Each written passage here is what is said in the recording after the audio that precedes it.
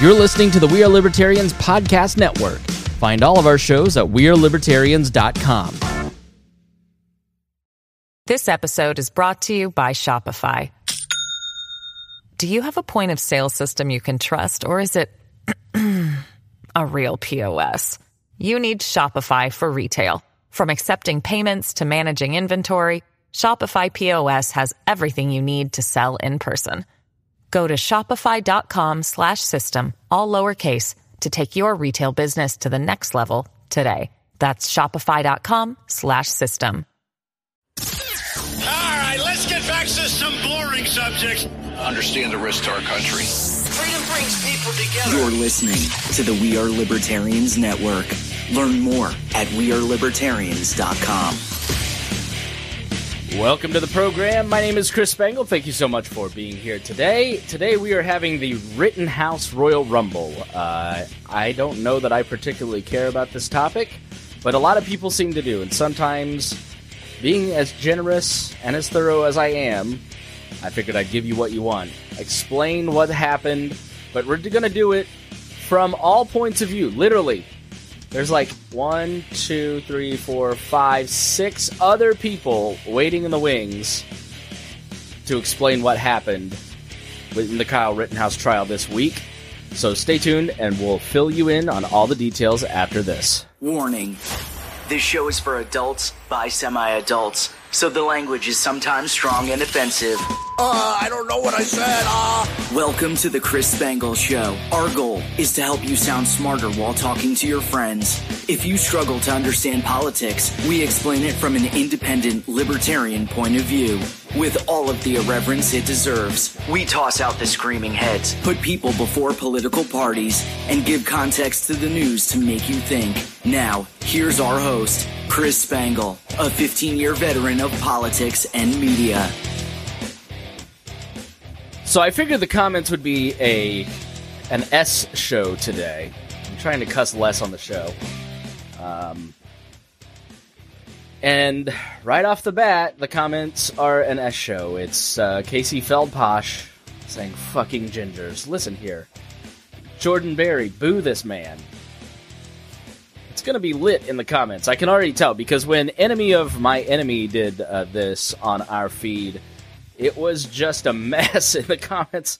Poor Reinhold. It took him like 3 days to calm down because he worked himself up. He got banned out of it. Yeah, so he did. He got a ban. So we'll talk about that in a moment. But first, I want to thank all the members of We Are Libertarians Plus. You are the people that make this possible, and you can get all kinds of great benefits by becoming a patron at joinedwallplus.com.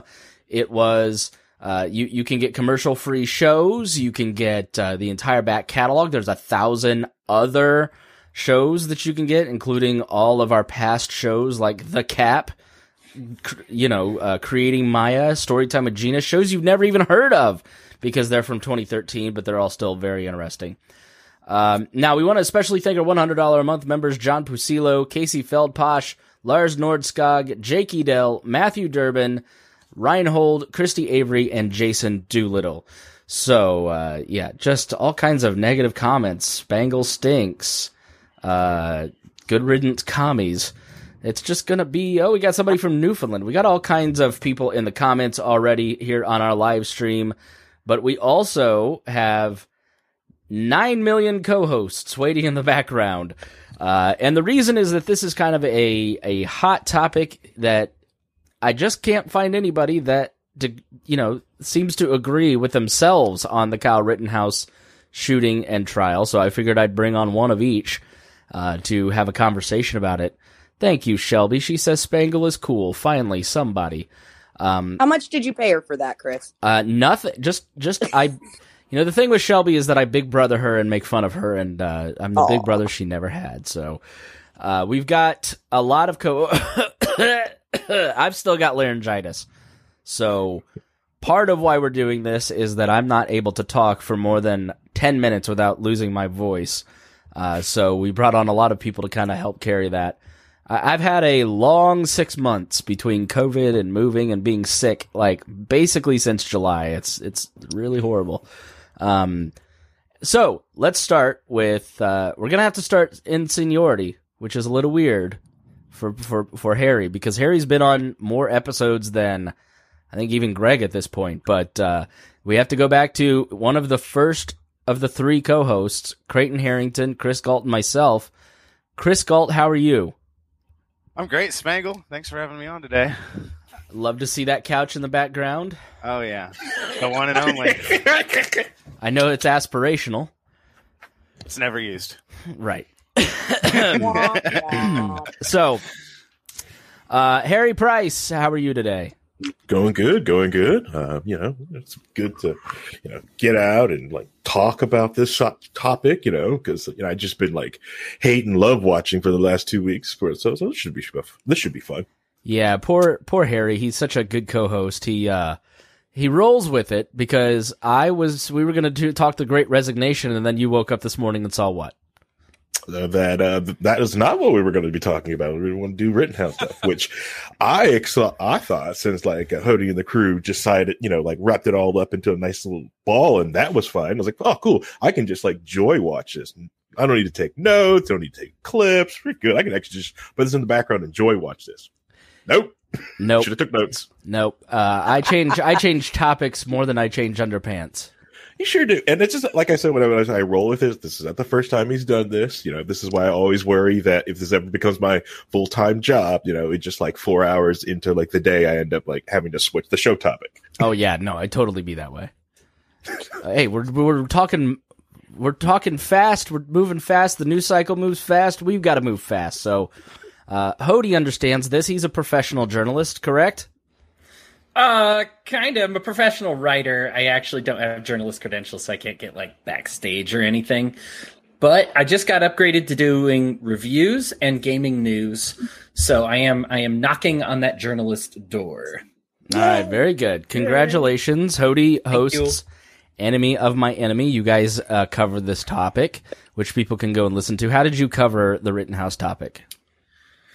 Well, it's worked out perfectly because we all see it as a gray issue. Brian's maybe a little right on it. Lou's maybe a little left. I'm maybe a little bit in the center. And, despite what the comments obviously devolved into, the conversation itself was fantastic. In my opinion, that's our best episode to date.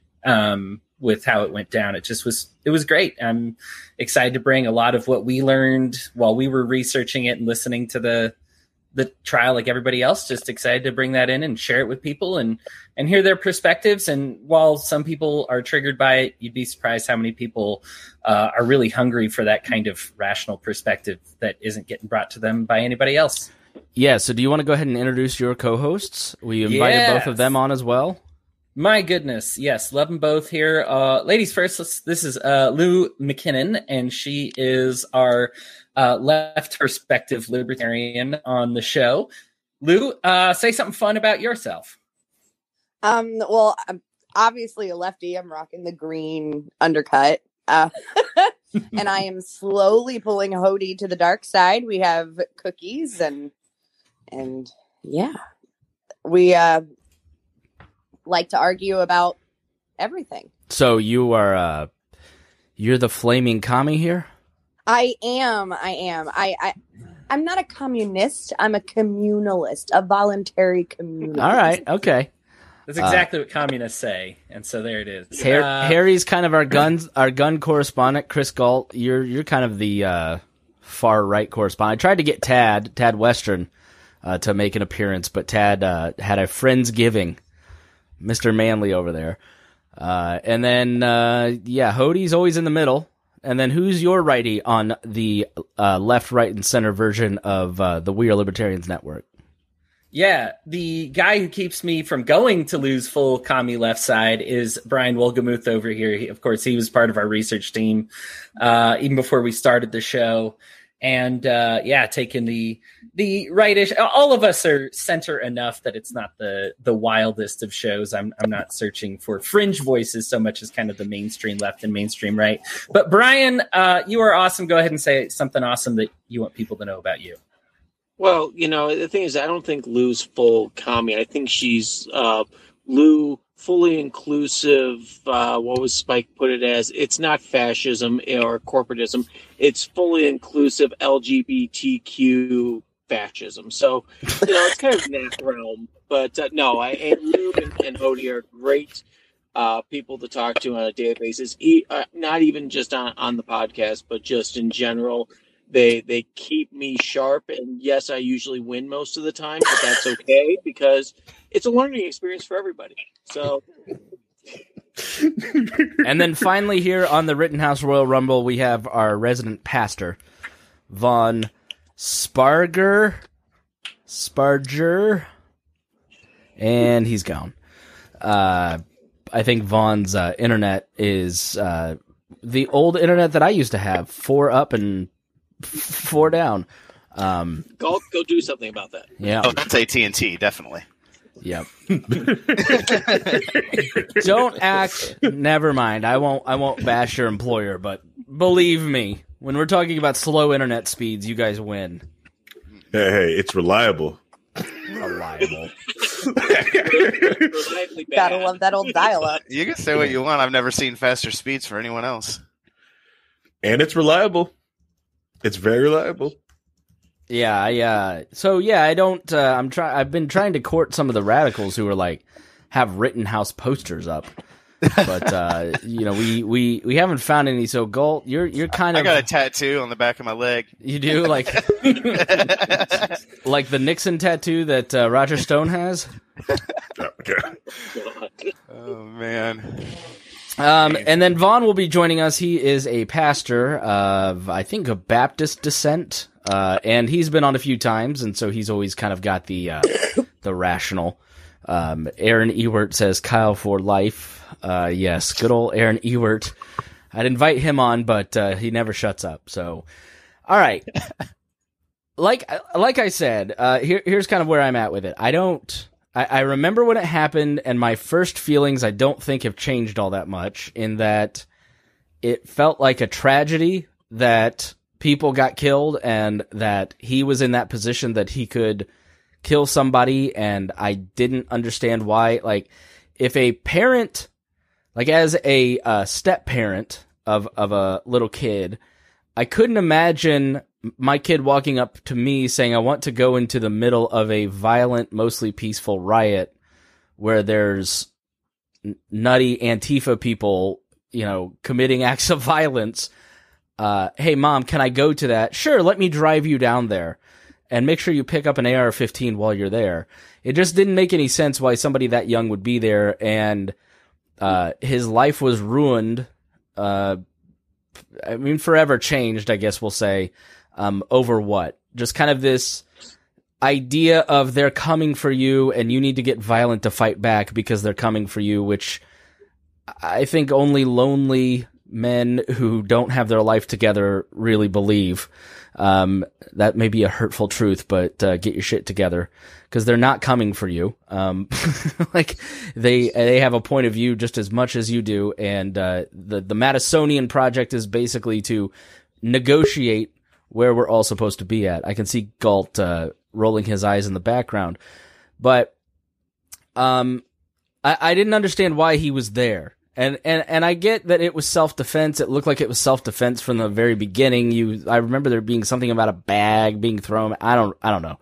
So you guys can explain all the finer details to me that have come out. But what the left and right does is they cherry pick the narrative that they want and then focus on it. So the right with Rittenhouse is very much like it was self-defense. Look at what happened in that moment of the shooting. He was justified. There's no other information that you need around this situation. And I'm like, why was he there? Like, why would you send your kid to go there? Like, that never made sense to me. And like, I feel that both sides are kind of predatory towards this young man in using him as an avatar to make their case, and are really like being in the public eye is not easy. And I think the emotion that you saw from him on the stand is exactly what I've been saying from the beginning. Like, this is not a good thing that happened for this kid. It's not a good thing for obviously the people who died, and it's not a good thing that happened for the country. So why are we focusing on using violence as a tool for social change? In either direction, in the the offensive direction of Antifa or the defensive mindset. There obviously are police officers that weren't doing their job well enough, but a 17-year-old kid shouldn't be a police officer. That's kind of where I left off, and I never paid attention to it again. Corey, why is a libertarian questioning why someone is there? Maybe he was there to exercise liberty and defend freedom. Those are very broad terms. And why do you think that a child soldier is necessary to defend liberty and freedom? That's the part where I totally disagree that this guy is a hero.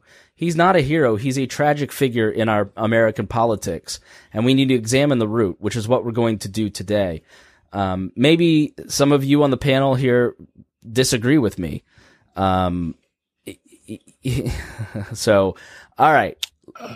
Where did I get things wrong in my assessment?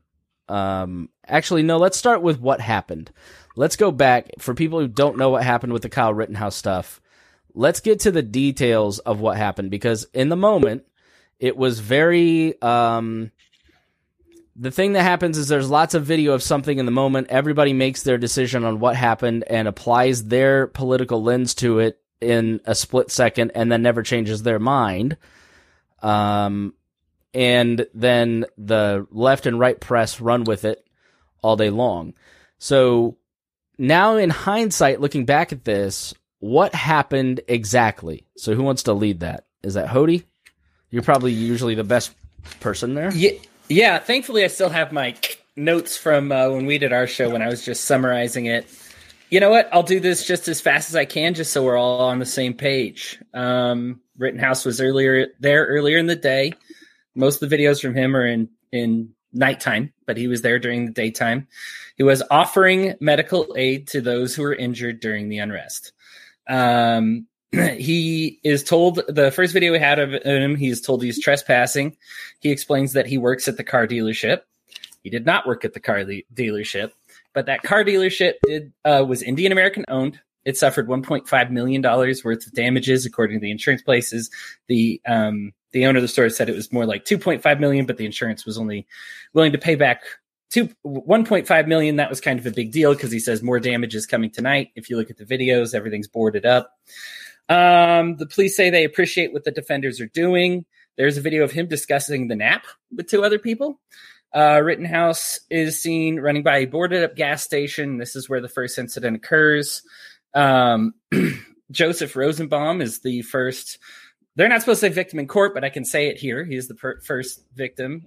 So let me stop you there, because if you're reading the mainstream press or you're reading like left leaning blogs, this guy's a white nationalist who's out there and his intent is to kill people. That never ever seemed like it made sense. There was never. I don't know if anything quote unquote racist has come out about him since the beginning, but it like immediately assigning his motives as violent or as racist never made sense to me in the moment. Like, is there, looking back, like, are they, are people who are pushing that idea wrong? Because, and maybe Lou, from the left side may disagree with that, but like his intent never seemed like he wanted to show up and kill people. I don't know. There are a couple instances where Rittenhouse, the way he's talking, it's like he knew what he was getting himself into.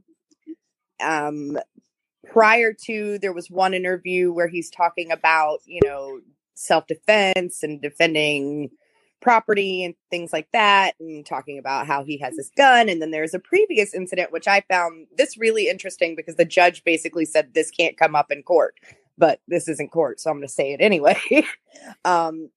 He ripped into the prosecutor for trying to impeach him about some commentary he had previously at another rally or something, to the effect of, if I had my gun, I would shoot these people. Right. Mm-hmm. And so I think, before said purchase. Right. So it comes off as he's like some kid who plays a lot of Call of Duty who's like, yeah, I want to go put myself in the middle of some shit and hopefully get some action. Like, did he blatantly say, I want to go shoot someone? No. And I think part of him really didn't want to. I think as a kid, he probably didn't realize how serious this was going to get. But he put himself in a situation where this was very likely going to be the outcome. And any grown-up who's got a more developed brain would have known that. I think... Do I think he went in going, I'm going to kill some people today? No. Do I think he went in going, feeling like a badass?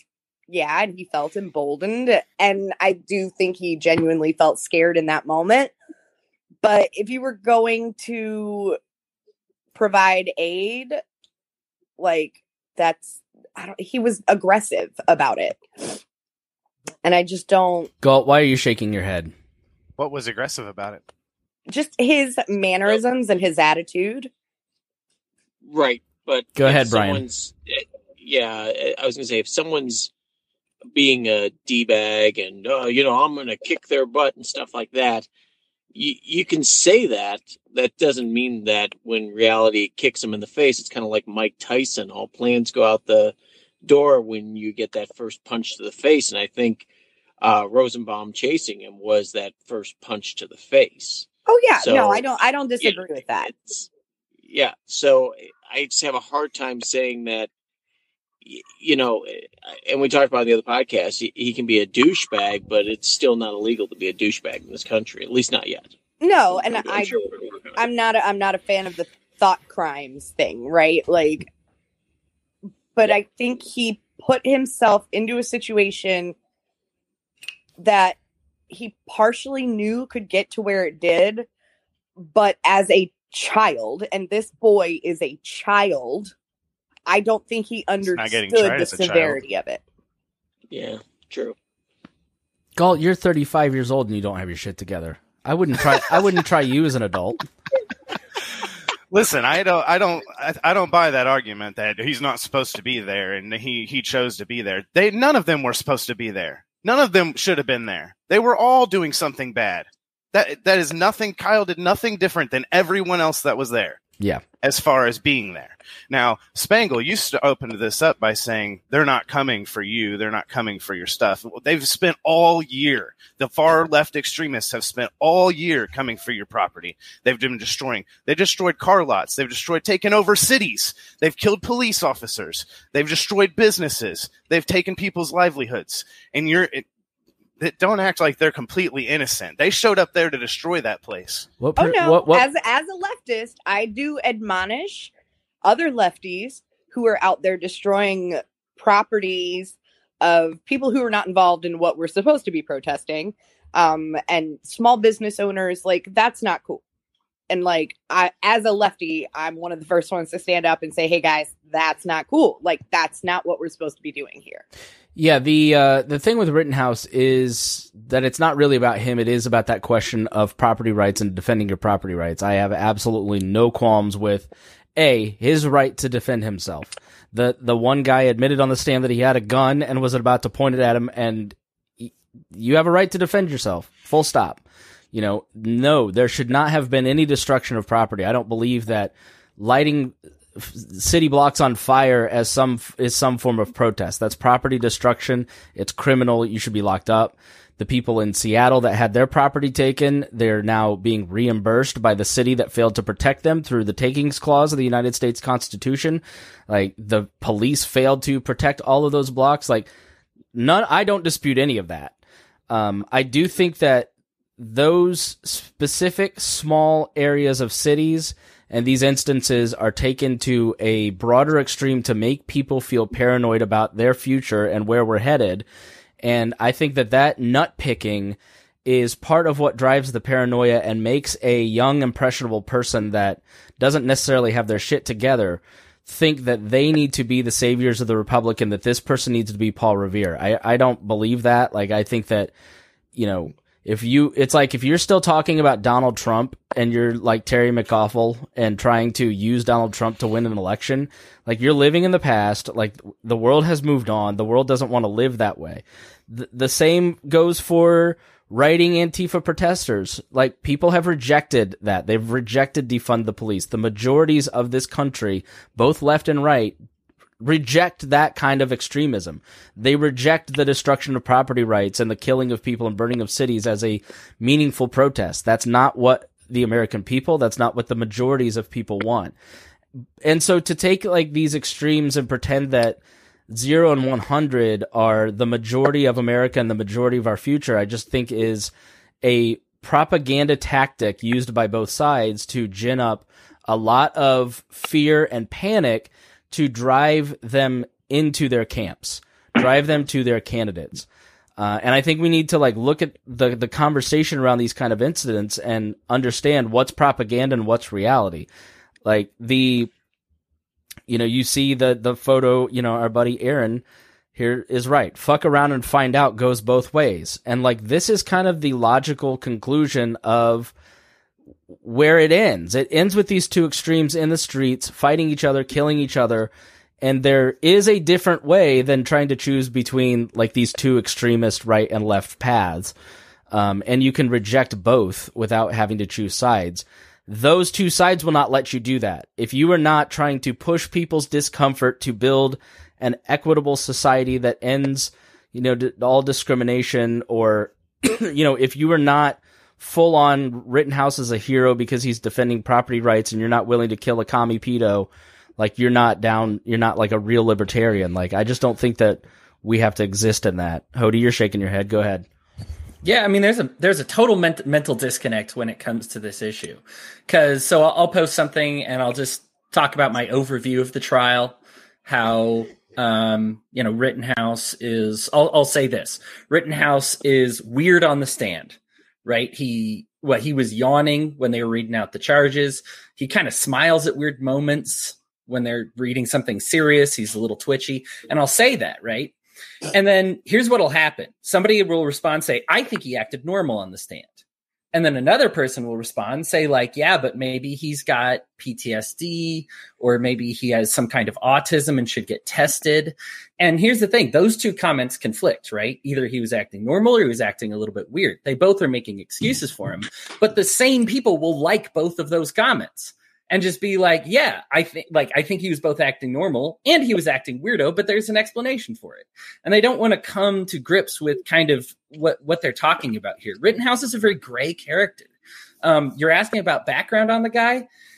I'm not going to go through like trashing every bit of him, but I think two important things to know. We got video of him punching a girl in the face, not physically instigated.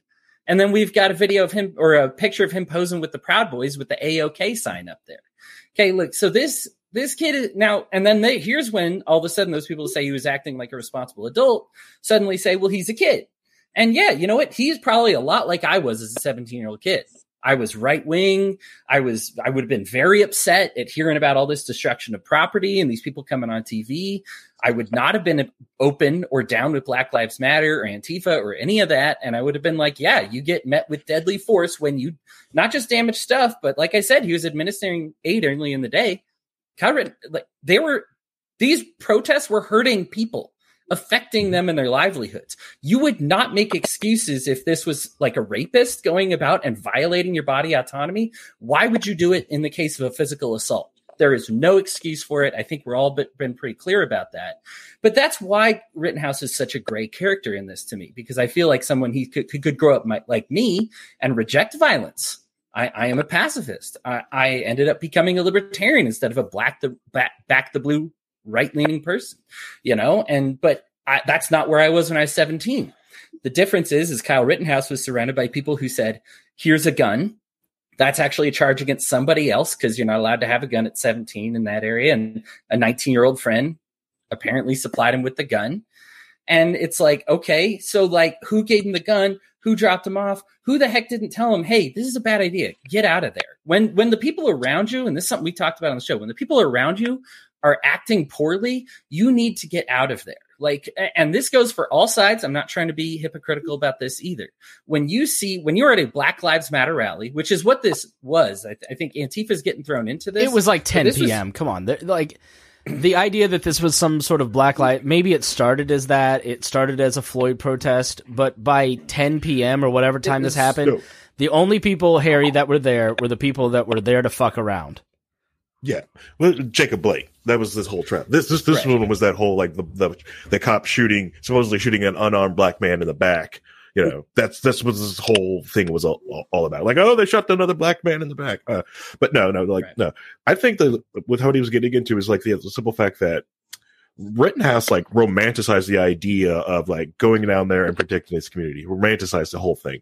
And a lot of people at that age group and even some people in Liberty circles also romanticize the idea that if I have my rifle, I have my gun, and someone can see it, I'm open carry, it will tell people it will act as a deterrent and no one will attack me. Well, sometimes some people aren't right in the head, or they just feel like say, screw it. I bet I've watched enough, movies. I can get that gun from you and I can get it from you. I can use something on you or I will attack you and I don't care. As Corey in the comment says, we know that Rittenhouse was not there to shoot innocent people. He was attacked by a sworn murderer, a suicidal maniac. Like he didn't know that. Well, of course he didn't know that, but the reality is that a lot of if you look at studies on who makes up the people who are there after hours in Antifa, it's a lot of homeless teens. It's a lot of people with issues. There are some ideological communists who are there to like use violence to tip society into whatever direction, as if like that really is going to matter. But, Harry, you're right in that open carrying isn't necessarily like it sometimes could be an invitation. Correct. Yeah. And they try to tell you this in gun safety classes that even if you have your gun, you draw your gun, you have to be ready to use it. Because if someone sees you having it, they, if you're not ready and prepared to use it and what the effects afterwards. And that's what I really saw with Rittenhouse, especially like the whole, like the video of him was like, well, you're just standing over and didn't give aid. He just shot somebody. This is the first person this boy has ever shot, and they're on the ground dying. Dude, after that, like he is not in the right frame of mind after that. I'm surprised like any of that happened because at that age, just shooting someone? No, come on. Hody, where did he get the gun? And what happened in the moment of the shooting? Like, let's get those details before we keep talking about this. Yeah, so he got the gun from a 19-year-old friend. Now, that is a separate trial, and from what I understand, that hasn't happened yet, so that's something the details are still working out. I do have a total list of his charges, and one of them is just possessing a weapon, dangerous weapon is the way it's phrased. You are not allowed to possess a dangerous weapon under the age of 18. It has been pointed out that there are exceptions to this rule, just like how self-defense is an exception for these murder charges if they can prove that it's self-defense. So that's kind of what's going on right there. Now, as far as how it all went down, this Rosenbaum guy, a lot's been made of him, Joseph Rosenbaum, because he was released from what I understand. Who is he? Is he the one that died? How many people died? Yes, he's the one who died. He's the first one who attacked Rittenhouse. You can see him in the video. He's actually calling like a lot of white people the N-word for some reason. He's loony. And now here's the thing. He is actually, he's nutty, right? Like he and I mean that very literally. So Corey says in the comments, the first attacker told Kyle he was going to kill him, then assaulted him. Listen to the witnesses. Is that the guy? Is that true? Yeah. And Brian's got it. Yeah. Go ahead, Brian. Yeah, there is testimony that Rosenbaum thought that Kyle was a guy that put out a dumpster fire that was lit by Rosenbaum. So there is testimony in that, and there is testimony that he pointed out at Rittenhouse and yelled "gun, gun, gun" and started chasing after him. So, it wasn't gun, gun, gun. Hey, let's take a look at it. That's really neat. It was, I'm going to tackle the guy. So. Yeah. And it's at the point of the night where everything has been ginned up. Everything has been like, everyone's getting squirrely. Everyone's getting late in the day. It was like, it was a bad time when that started happening, and, right. And you've got little N-word guy fresh out of his hospital with his fresh little bag in there, like instigating and just saying like, hey, if I get you alone, I'm going to kill you. And sure enough, he was alone. So, I think in Rosenbaum's case, what you have with him specifically is almost like a suicide by cop situation.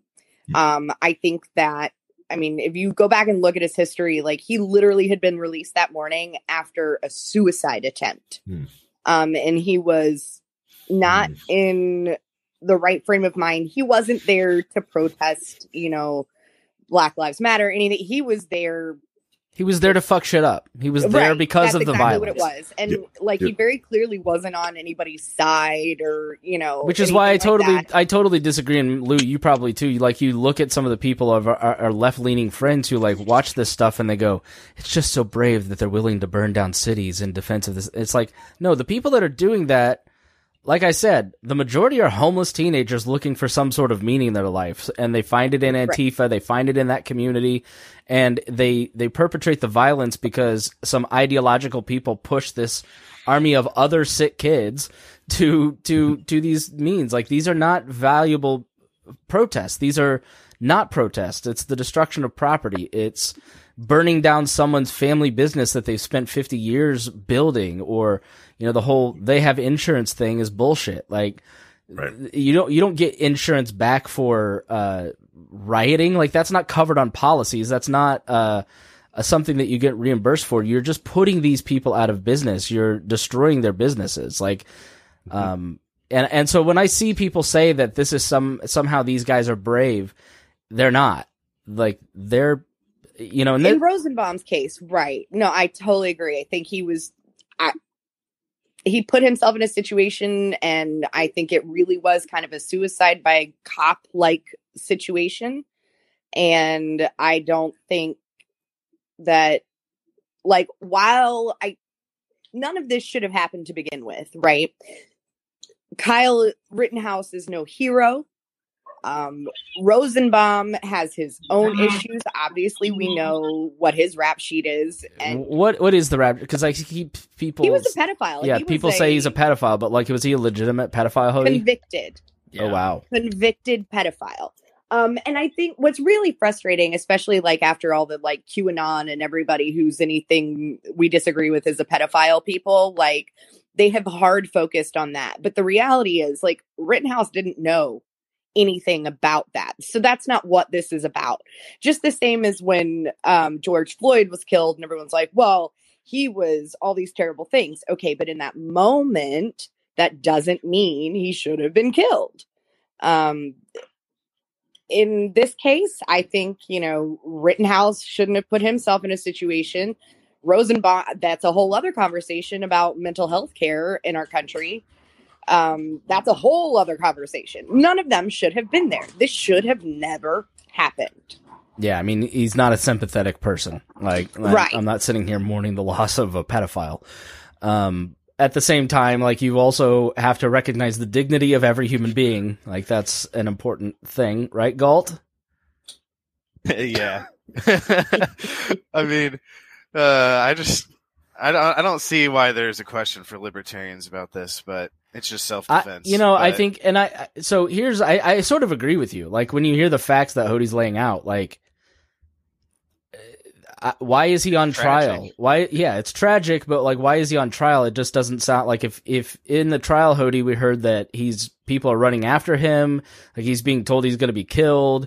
One of the guys testified on the stand that he had a gun and had, drawn it. He was a makeshift EMT and thought that he was the one that was trying to shoot people. And so he walked up on him with a gun, and Rittenhouse, that's when he started to shoot. Why is he even on trial? Why is there a question? Exactly. And the trial just makes it more polarizing and makes more people fight in the public about it and makes more animosity and more hyperpolarization and creates more of these problems. So we'll have more riots and more fighting in the streets and more cities.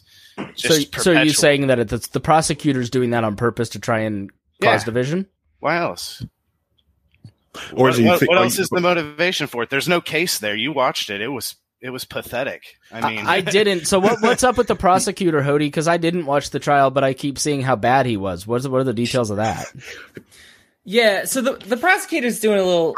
This is pretty negligent, and this is well documented, even by. And this is not biased at all. Just having watched a lot of trials in my life. I mean, just, back all the way to Casey Anthony, I've always had an interest in watching the trials and seeing what kind of defenses they do. And it seems the prosecution is kind of elected to a try all the theories at once kind of thing and hope that one of them sticks. And the problem with that is that, yes, you might be able to say what the idea is you create a lot of chaos in the jurors' minds. And they're like, well, maybe this one is true. But the problem with doing that as a prosecutor is you got to do one beyond a shadow of doubt. And unfortunately, they don't have one that is going to stick, I don't think, with anybody, because everything's getting blown out the window. The prosecutor will say, well, maybe it was hollow point shells and he was attempting to like cause bodily harm instead. And they're like, oh, and the judge is like, so did you run the tests on the shells? And they're like, well, no, we didn't. He's like, okay, well then the judge is like, you can't have that. I'm sorry. Like, just the other day, in fact, this was just yesterday. And Brian was going to talk about this a little bit. The prosecution even tried to downgrade the charges, which once you've started, you can't. And like, that's the part of it is like, they've kind of realized their own case is effed and they're trying to downgrade it. Well, like that great moment when the guy said he pulled a gun on Kyle Rittenhouse and the prosecutor just puts his head on the desk. It's one of the greatest memed moments of all time. Well, the whole thing was built up to... Go ahead, Brian. Sorry, Hody. It's all right.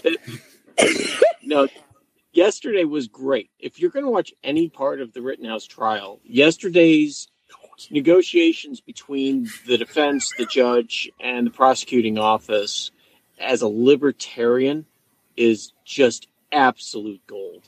Why? First of all, the first part is this.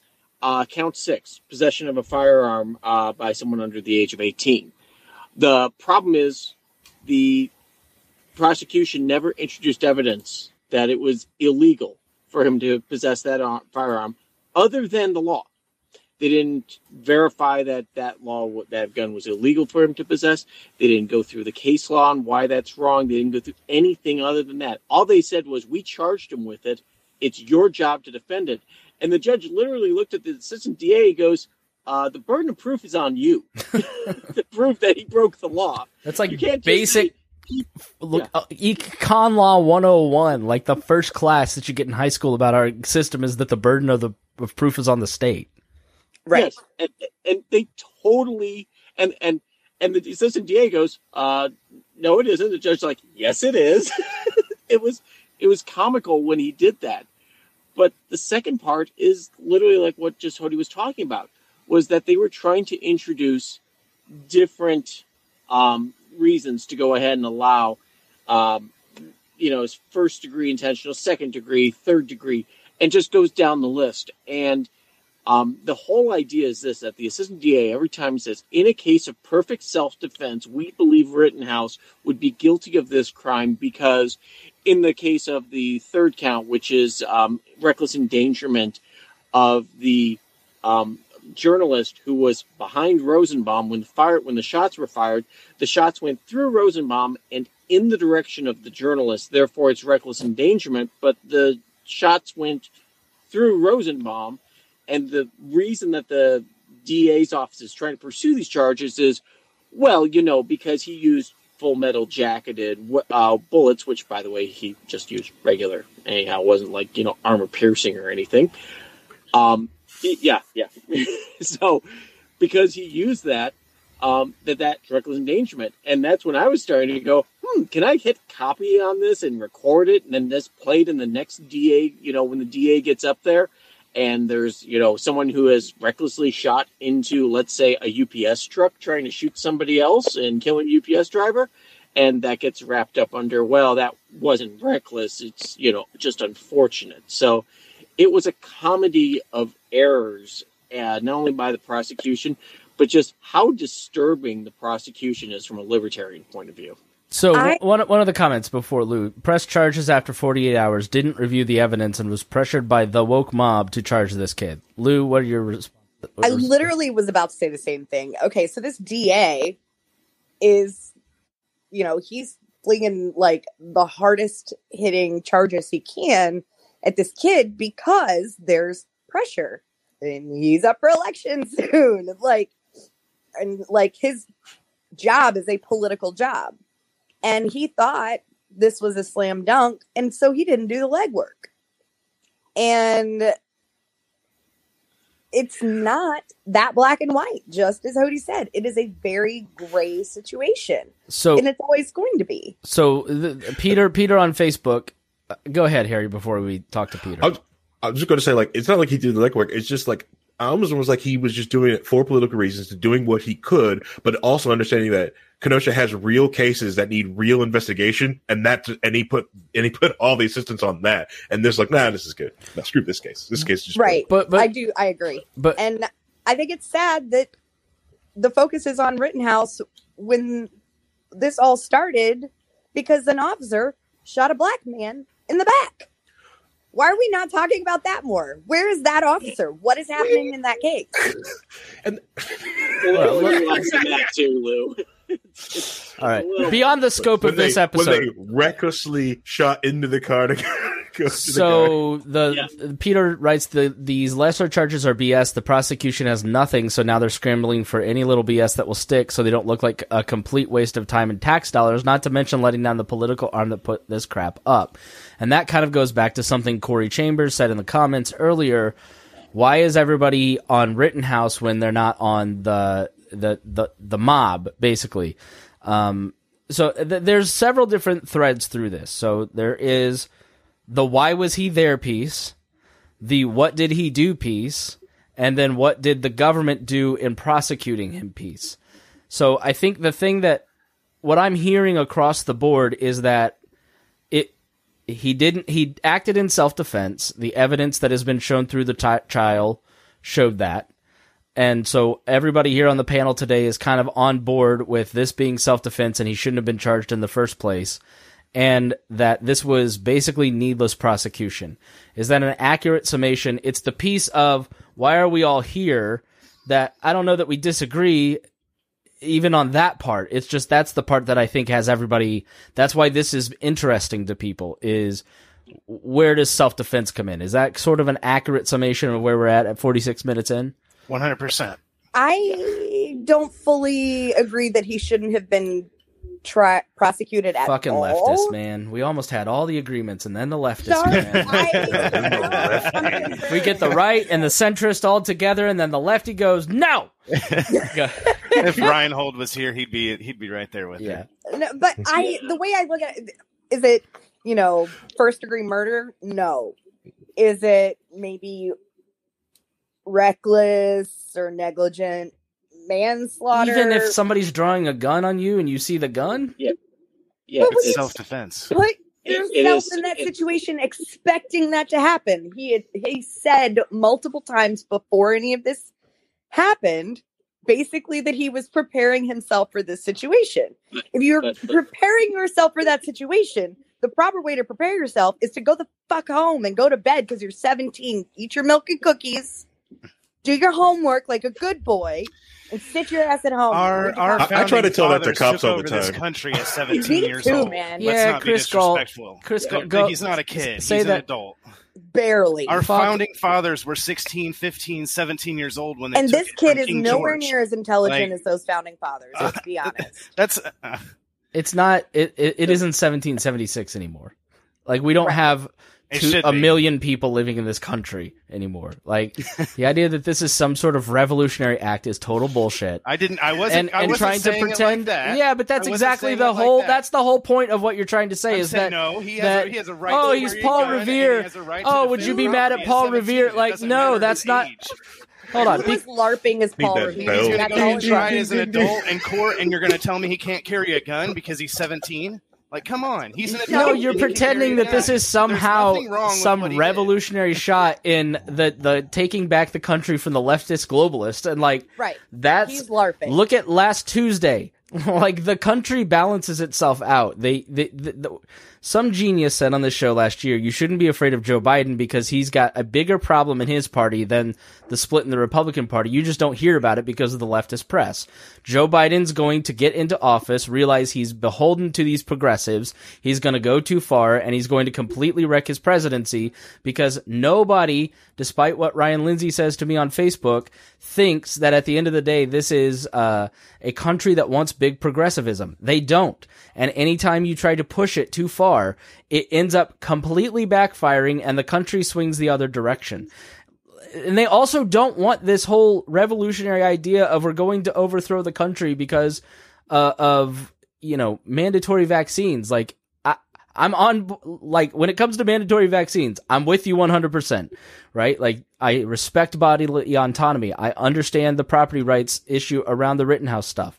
But, like, to pretend that the 4 square blocks in Seattle is every single part of America is just like, it's what drives the Rittenhouses to do this kind of stuff. Like, it's like, let big government progressives be themselves. Right. Nobody likes them. The white liberal in this country is the person that everybody hates across the board. Like, it's sorry, Lou, but it's like, no, I hate it too. It's okay. I'm not a liberal. I'm a leftist. There's a big difference. Right. I'm just glad the right, instead of like trying to fundraise and fearmonger with abortion, they're now on CRT, and it's just like, oh, thank God, I can talk about this. Speaking of, check out Enemy of My Enemy next week or no, tomorrow. God, that's Tomorrow. really fast. Yep. So, yeah. So as libertarians, I don't know. I think we need to check ourselves because, like, if you're really emotional about this issue, either side, you need to see that, like, they're trying to drag more and more people into these far left and far right categories, and we need to come from the center as libertarians, because our winning message moving forward is compassion and love, and we need to come from the center with those and pull people back from these extremes and pull people back to us. And I think we will grow if we just do that. That's why Hody is such a great example for us and should lead the entire libertarian revolution. This is my fucking show. What do you say? Now I'm in charge. Yeah. Okay. So when we Enemy of the Enemy starring Chris Spangle. Hody's show's canceled. Cancel. One thing I did want to point out, the saddest part of all of this is Wisconsin National Guard has been called out for whatever the verdict is. The Chicago Police Department and also a number of other police departments are canceling all leave after the Rittenhouse trial. Yeah. And that's because the realities of what happened here haven't been told in the mainstream press, which is why people don't believe them. Because people have one view of what this is. Like, one of the commenters, Luke Jolo, says he was stupid for going there. He isn't a murderer or a domestic terrorist. Yep. So, all right, let me pause here, and then we're going to bring a couple other folks in. Hold on just one moment. Let's take a quick break, and we'll be right back after these messages to continue the conversation.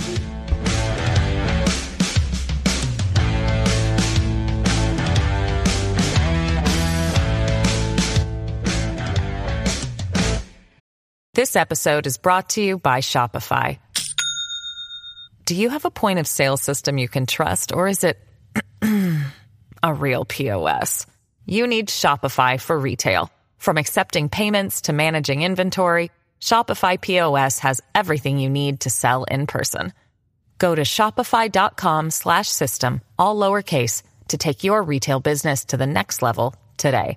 That's shopify.com/system. Welcome back to the Chris Spangle Show. Thank you for being here. We are having a conversation about the Kyle Rittenhouse trial, trying to break down and make some sense of this.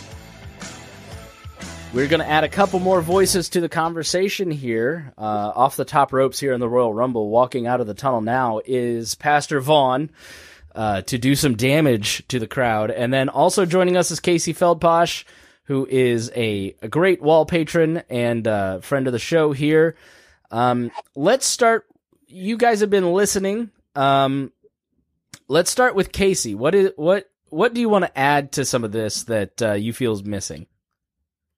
Well, you all hear about the Rittenhouse and his take, why he should never get in there, but you never really take on to why the protesters came from there and why they came from where they came from. Like, what gives them the right to go there and act violent when they're going there to do the same fucking thing that fucking Rittenhouse did? Like, you're all taking effect and all prioritizing as to why Rittenhouse went there to do any nature of what he was doing, but you don't take into effect of why all the other people on the other side went there Yeah, to why do the same thing? Why is Casey raises a good point that I kind of hinted at that was raised in the comments by Corey.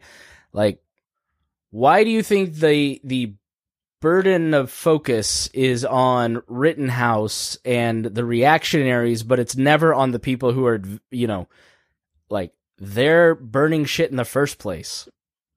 Oh, because you're not allowed to. You're not. No. You're not allowed to admonish protesters setting things on fire, even though they're not really there for protesting and had nothing. Wait a minute, that's not right. No, seriously, and I've said before, none of them. I think you're being sarcastic, Lou. I was 100%. So, none of them should have been there. Period. But to my understanding, in this particular moment, in this instance, Rittenhouse was the one who happened to kill people.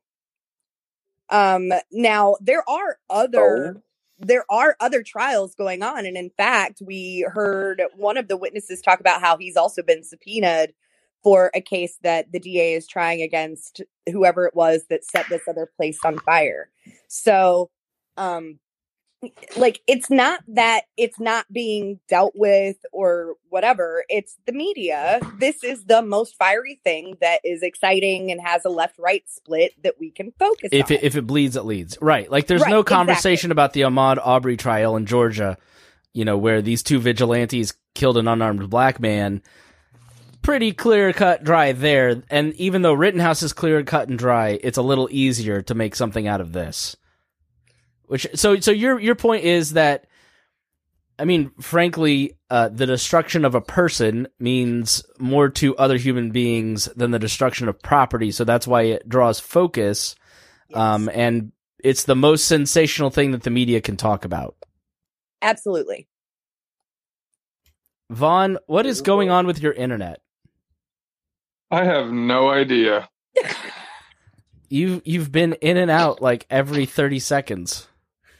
I don't know what's going on. I'm going to have to wire things up or something. Switch up them old cables. If you're using them cables from the 2000, throw that garbage away. Get some new ones. So Corey says this, and I want to see what you guys think of it. Is there any disagreement with the statement? Arsonists, looters, vandals, and violent assailants are anti-libertarian. They are bad guys. No. Yeah. Zero disagreement. Like, the whole point of the non-aggression principle is that you don't use violence as a means for social or political change. Full stop. Like, that's called the non-aggression principle. It's the foundation of libertarianism. Correct. Also, Dr. King was correct on that matter.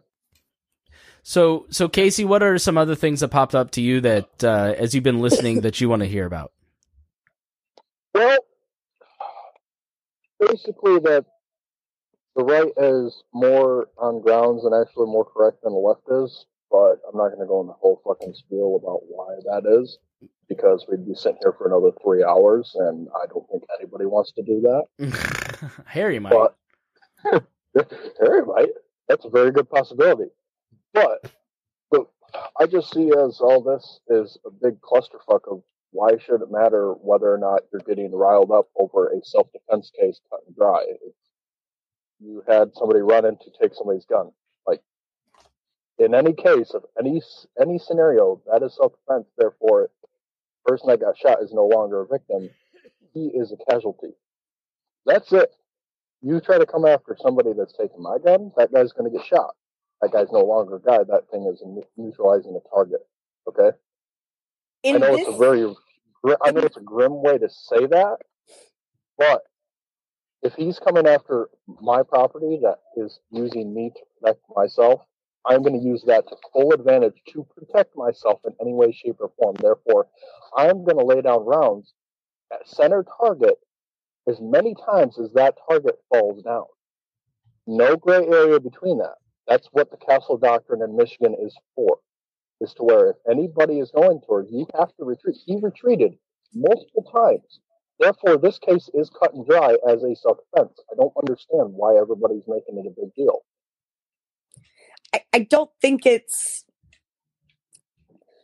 not that cut and dry. It's just not. But it is. Specifically, specifically when we're talking about the guys chasing him down, at that moment, the information that they had, right or wrong, the information that they had was that he had just shot and killed someone and then started running. They don't know why. They don't know what the situation or the scenario was. So in their mind, they're being put it through proactively defensive. They're trying to stop someone they believe is a murderer. Okay. So not that they were right, because in that moment when he shot Rosenbaum, the first guy, I think it really was self-defense. I don't think it ever needed to come to that, but the guys chasing him after the fact didn't have that information. So it was an unfortunate thing all around. Was it self-defense? Yes. But were the guys chasing him thought they were doing a noble thing? Put your eyes on his situation, okay? He just got done taking down Rosenbaum, okay? Target neutralized, okay? He has an entire group of protesters that are numbering in the hundreds, okay? That all just seen him take down somebody in self-defense. In their eyes, he is the enemy, therefore, let's get him, okay?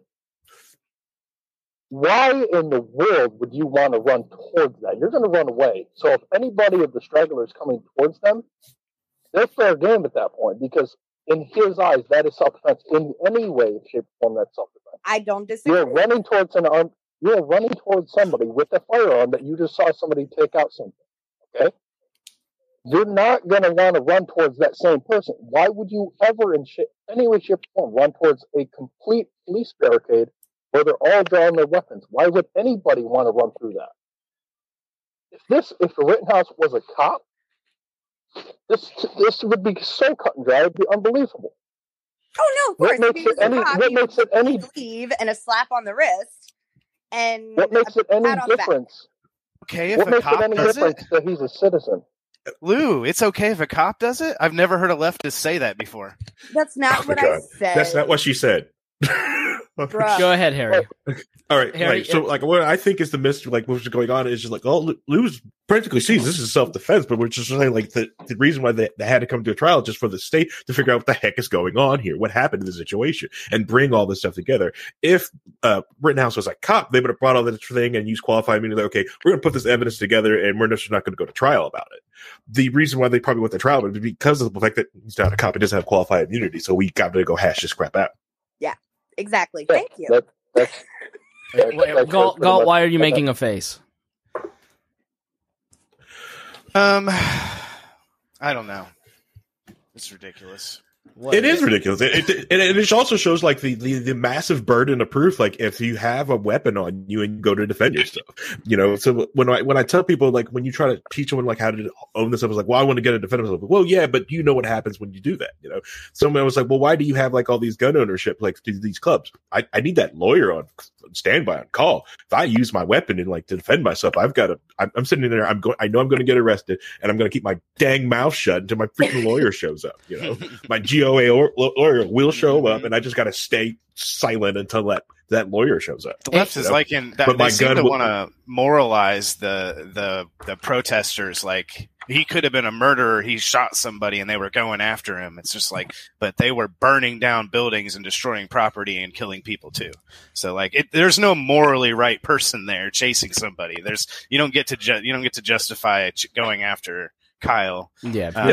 But a lot of people you're the good guy and trying to stop a violent murderer. I think there's a lot of people need to understand the psychology, like genuinely, like the psychology behind a mob mentality. Because at this moment, you have people who are already in a heightened emotional state, period, just from everything that's been going on in the country. That's the whole reason they're out there, even if they just want to fight, right? Like they're in a heightened state of emotion. And then you have a group of people and you see them like running after this guy. And you can't tell me that like the one dude that got shot in the arm didn't know, because literally all of the video shows people going, hey, stop him. He just shot someone. Stop him. He just killed someone, over and over. You can't tell me he didn't fucking know. Like that's when you would have to be morally wrong and intelligently deficit to run after somebody that is fully armed and ready to go. Well, it sounds like he was He had a crazy. death wasn't wish. Or he had a Nobody death was wish. making good decisions. He was That's trying to just be a bad. martyr. He was trying to die for his cause, and that's why he Right. did that. So hey, Or he thought he was defending people. I I mean, don't believe that. Nope. that's Vaughn talking in the Yeah, background. honestly- I'm just leaving Vaughn's weird internet up. honestly, part of the issue I've been saying from the beginning is both sides could easily claim self-defense and honestly think that they were right from their Exactly. perspective. No. You can't claim self-defense if you're targeting somebody. That right there takes out one of the 4 clauses for self-defense. But if you think You're they not- are attacking no, your no, friends, no. you're allowed to try to defend your friend. Exactly. Nope, not in self-defense. In the law of self-defense, you cannot. You have to retreat. Well, I'm an It's not anarchist, so laws self-defense don't if matter you to me. go towards. Laws don't matter to you? Awesome. No, All right, I'm an sweet. anarchist. That makes sense. All right, but All right. Like, Let's I put it in don't this give a shit that he perspective of crossed this. some imaginary border. I don't give a shit that he You was are- 17 with a gun. But see, You this are is not- where the okay. left feels like the right isn't listening or doesn't care about them. They say we have self-defense, but no, the left never has self-defense. Thank you. Yes. Like, what at that point, why should I even give my opinion if you are just trying to, disarm that in any way, shape, or form? What makes Because it? what Lou is What saying, makes she's my talking about, argument? Lou is talking about self-defense versus self-defense is a legal concept. Right. There's Like- a difference between morality and legality. Right. Okay, so why would you willingly charge towards somebody that is fully armed and ready to go after they just took down somebody? Why? Because But you're you not in think the they're right mind. trying to kill people. Right. Yeah, that You're was not his. in the That right was mind. his argument. Everyone Is was that yelling, "Stop him! He just killed Yeah. someone! Yeah. Stop him!"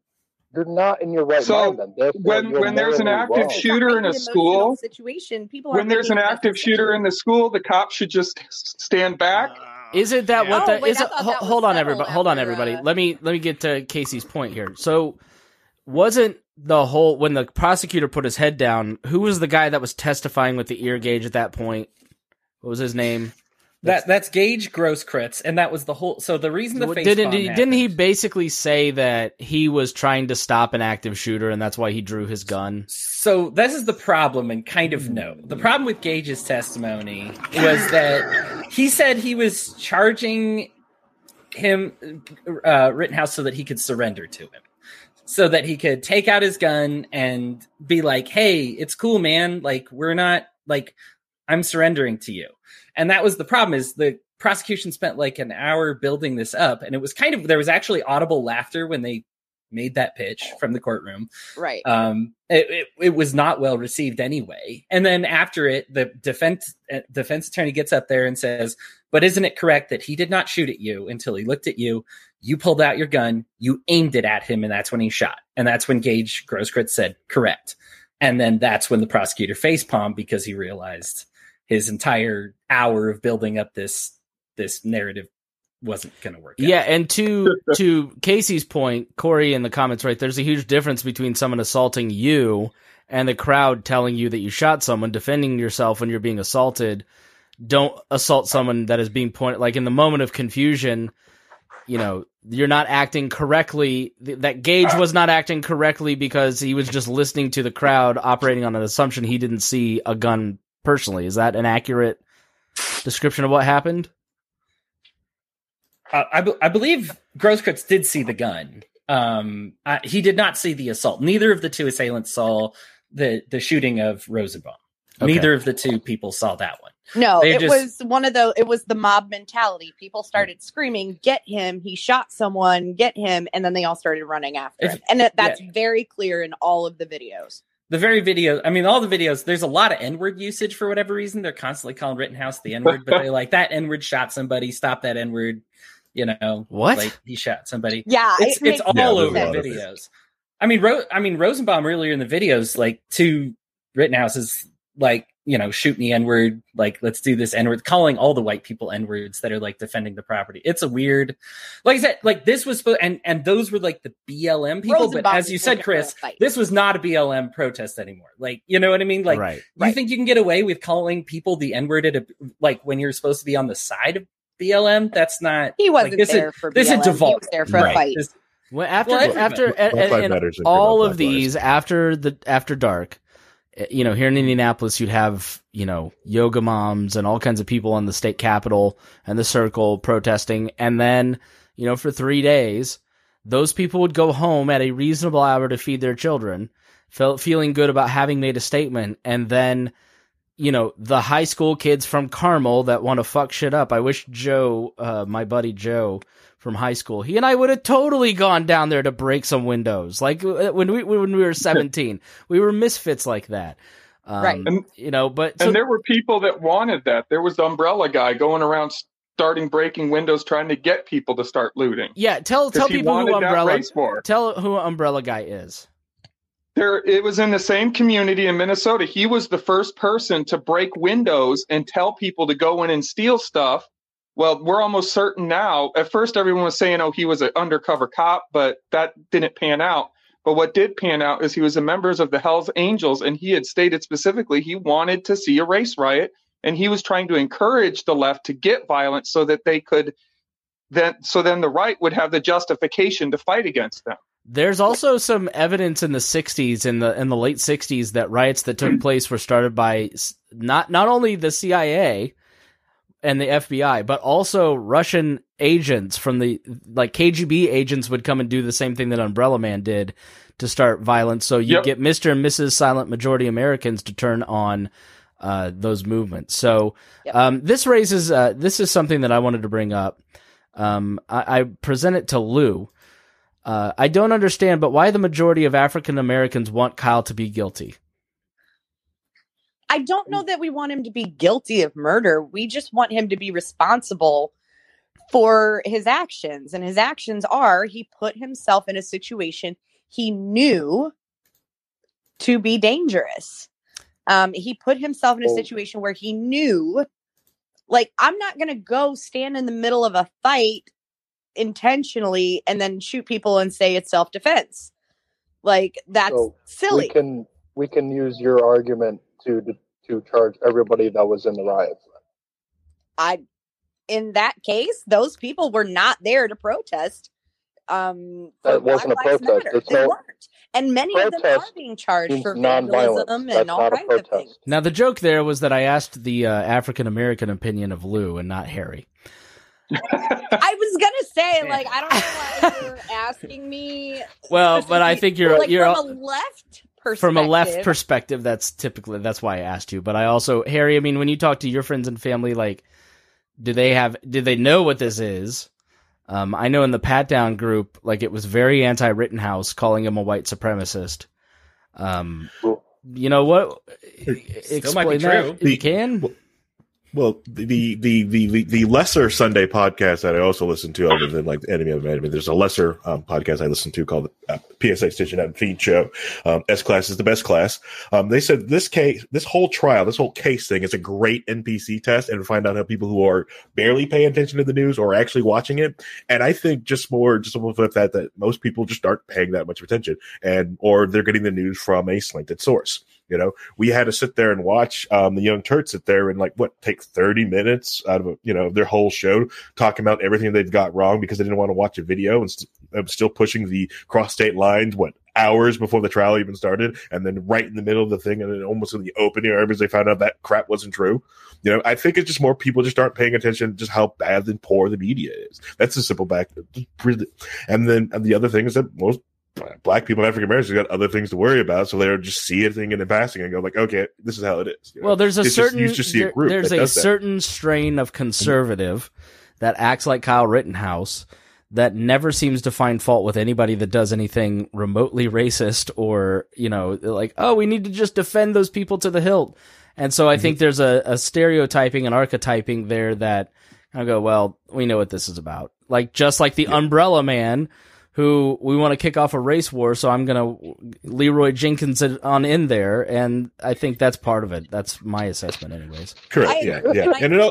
And this whole organization, like I just wanted to also stress the like the Black Lives Matter organization is like it's a piece of crap organization, and everyone person who's like donated the money to like go look at those towns that have burnt down and see how much money from the BLM organization that want to help these people. BLM as a movement is an awesome thing, but like the organization, crap. It's like the Tea Party. You had the Tea Party that was organic with a bunch of different organizations like BLM, and then eventually you get the Tea Party Express, which is a way to make Dick Armey rich.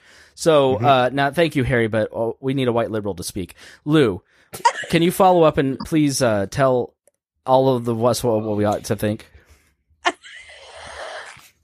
I'm sorry. Way to put it. Here's my concern with Rittenhouse.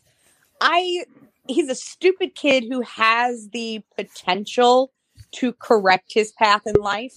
Unfortunately, what we're going to likely see is because the prosecution botched this so badly, he's going to get off. And unfortunately, given what the prosecution brought to the table, he should. But he still needs to be held accountable. One of the comments that popped up here a minute ago was stupidity is not a crime. Stupidity is a crime when it results in someone dying. And that's called negligence. And negligence is often considered a crime when you're talking legalistically, right?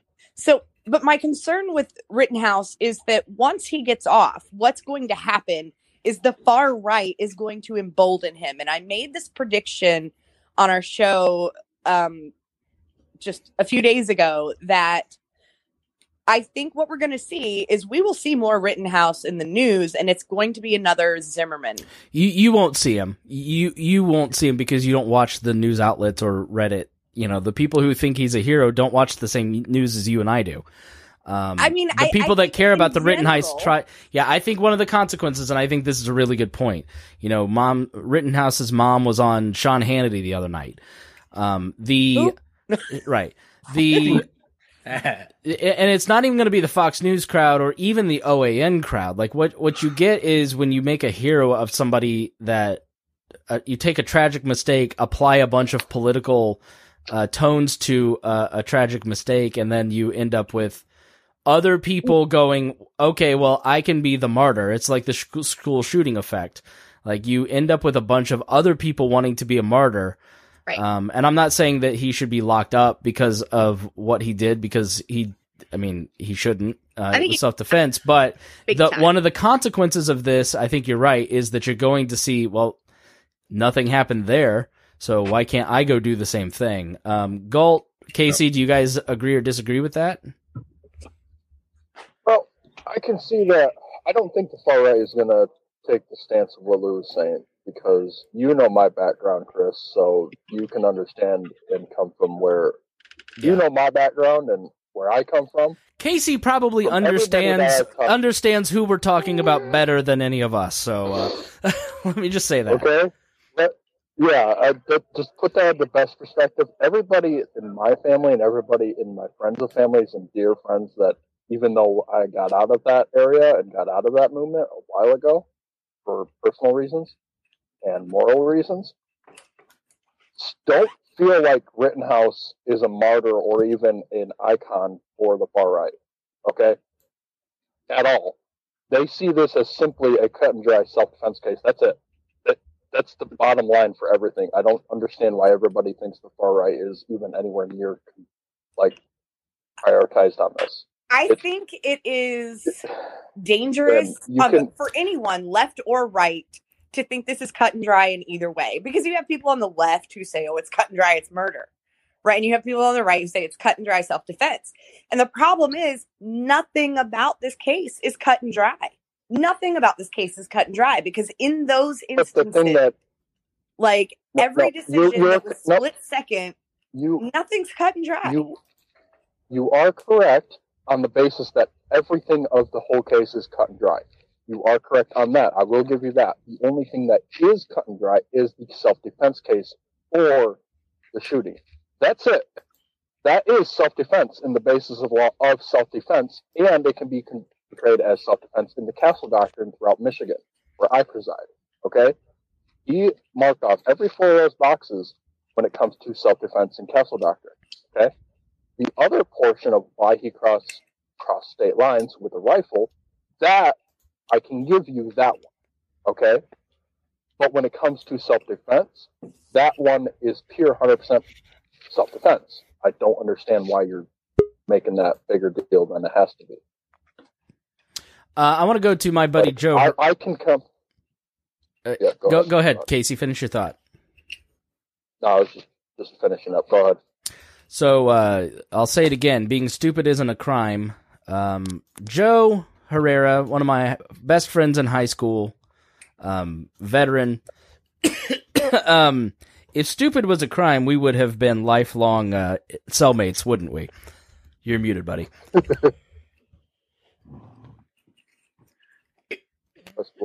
Joe, I think you've got yourself muted. I don't know why everyone is in a car today, but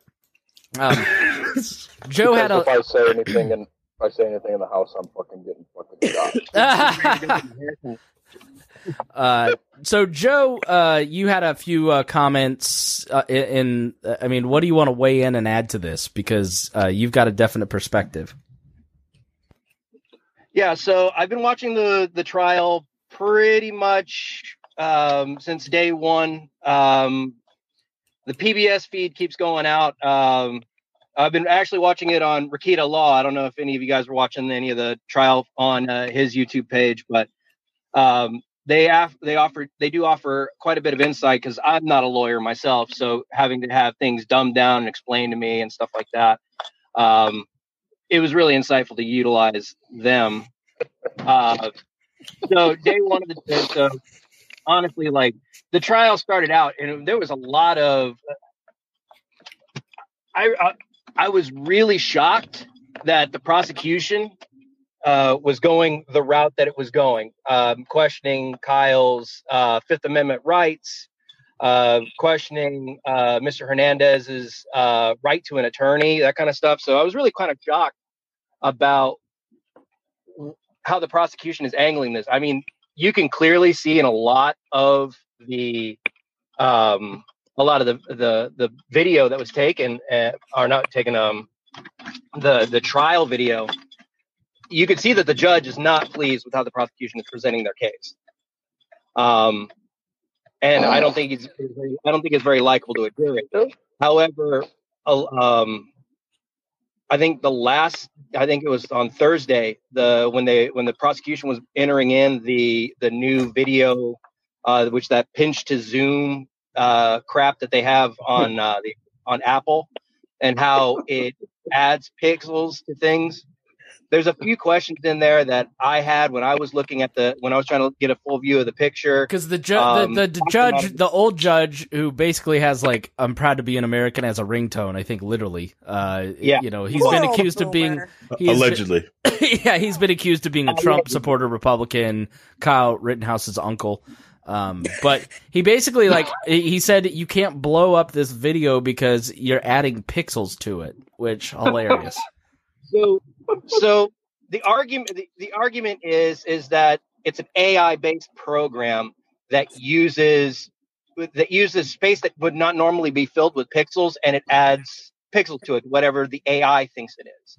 So in essence, it's not really even a photograph or a blown up photograph. It's a drawing by a computer. It's an editorialization. It's no different than a cartoon caricature.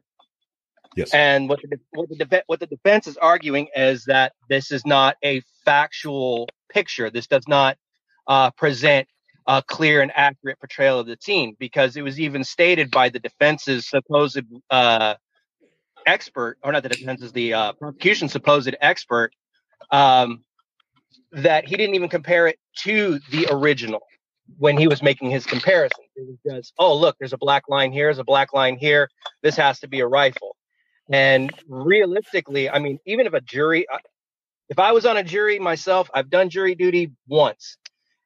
If I was part of this jury and I'm trying to put 6 pixels worth of black line together and like, oh, this is a gun, and there's no witness testimony to go with that, this thing shouldn't have been admissible. Honestly, the photograph should not have been admissible because there's no corroboration. They can't get what was his face, the guy that fired the first shot. I can't remember what his name is. N-word guy. But they can't even get him to testify. They can't even get him to testify to the fact of this. So this is basically the prosecution saying, "Hey, this picture is real. Just believe what we say." And the fact of the matter is, they're going to allow this. And I think that is a gross misjustice being able to allow this photograph. And like I said, it's not even a photograph; it's a caricature of what the scene was. Yeah. And for sure, 100%. Well, yeah, and it did kind of look like a Rorschach ink blot test. I was watching the lot too.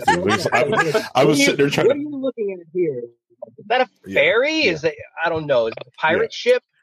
Correct. What do you see? Are they trying to gauge a psychological assessment based off what you see in this picture? Because all I see is that this prosecuting attorney is absolutely out of his mind.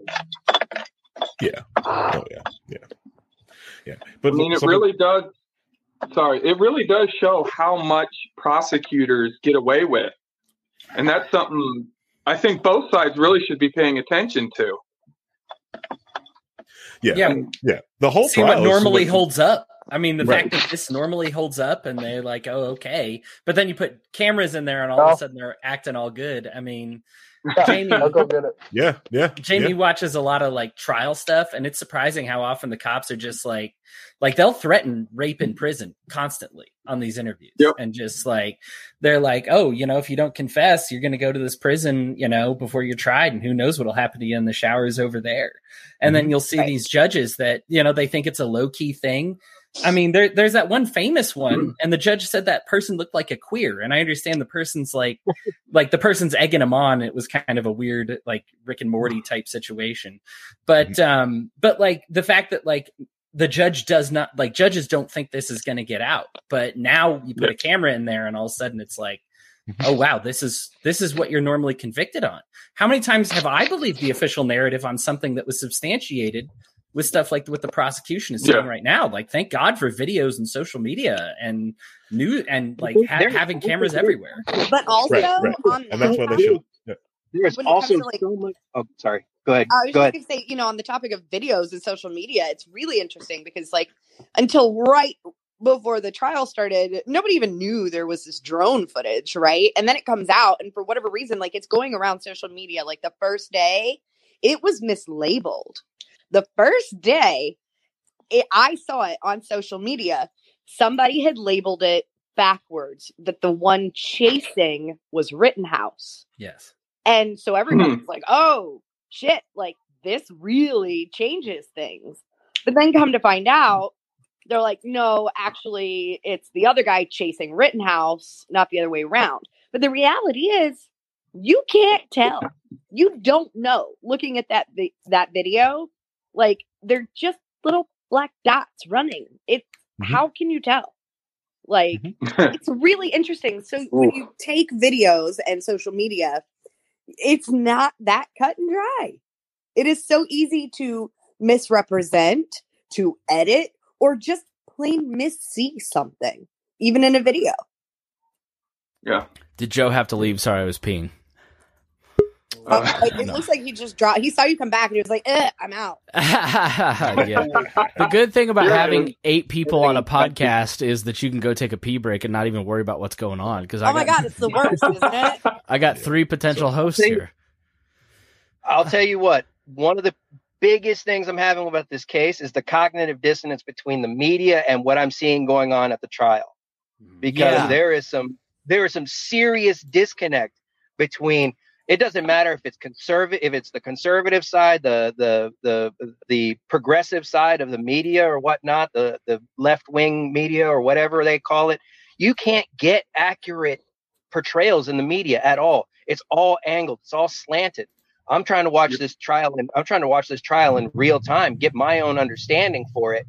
But you take a look at any other videos online or read any articles, and it's like you're in Bizarro world. There's Bizarro Superman running around this goddamn place. Yeah. Yeah, anybody else want to weigh in on the media's coverage of this? Because I've seen a lot of that, and I've heard it from the, in the group chat of 20 people, like half of you are watching it, and you all kind of say, like, what are they reporting on? This is not what I'm watching when I'm watching every minute of the trial. Hody, I mean, you're shaking your head.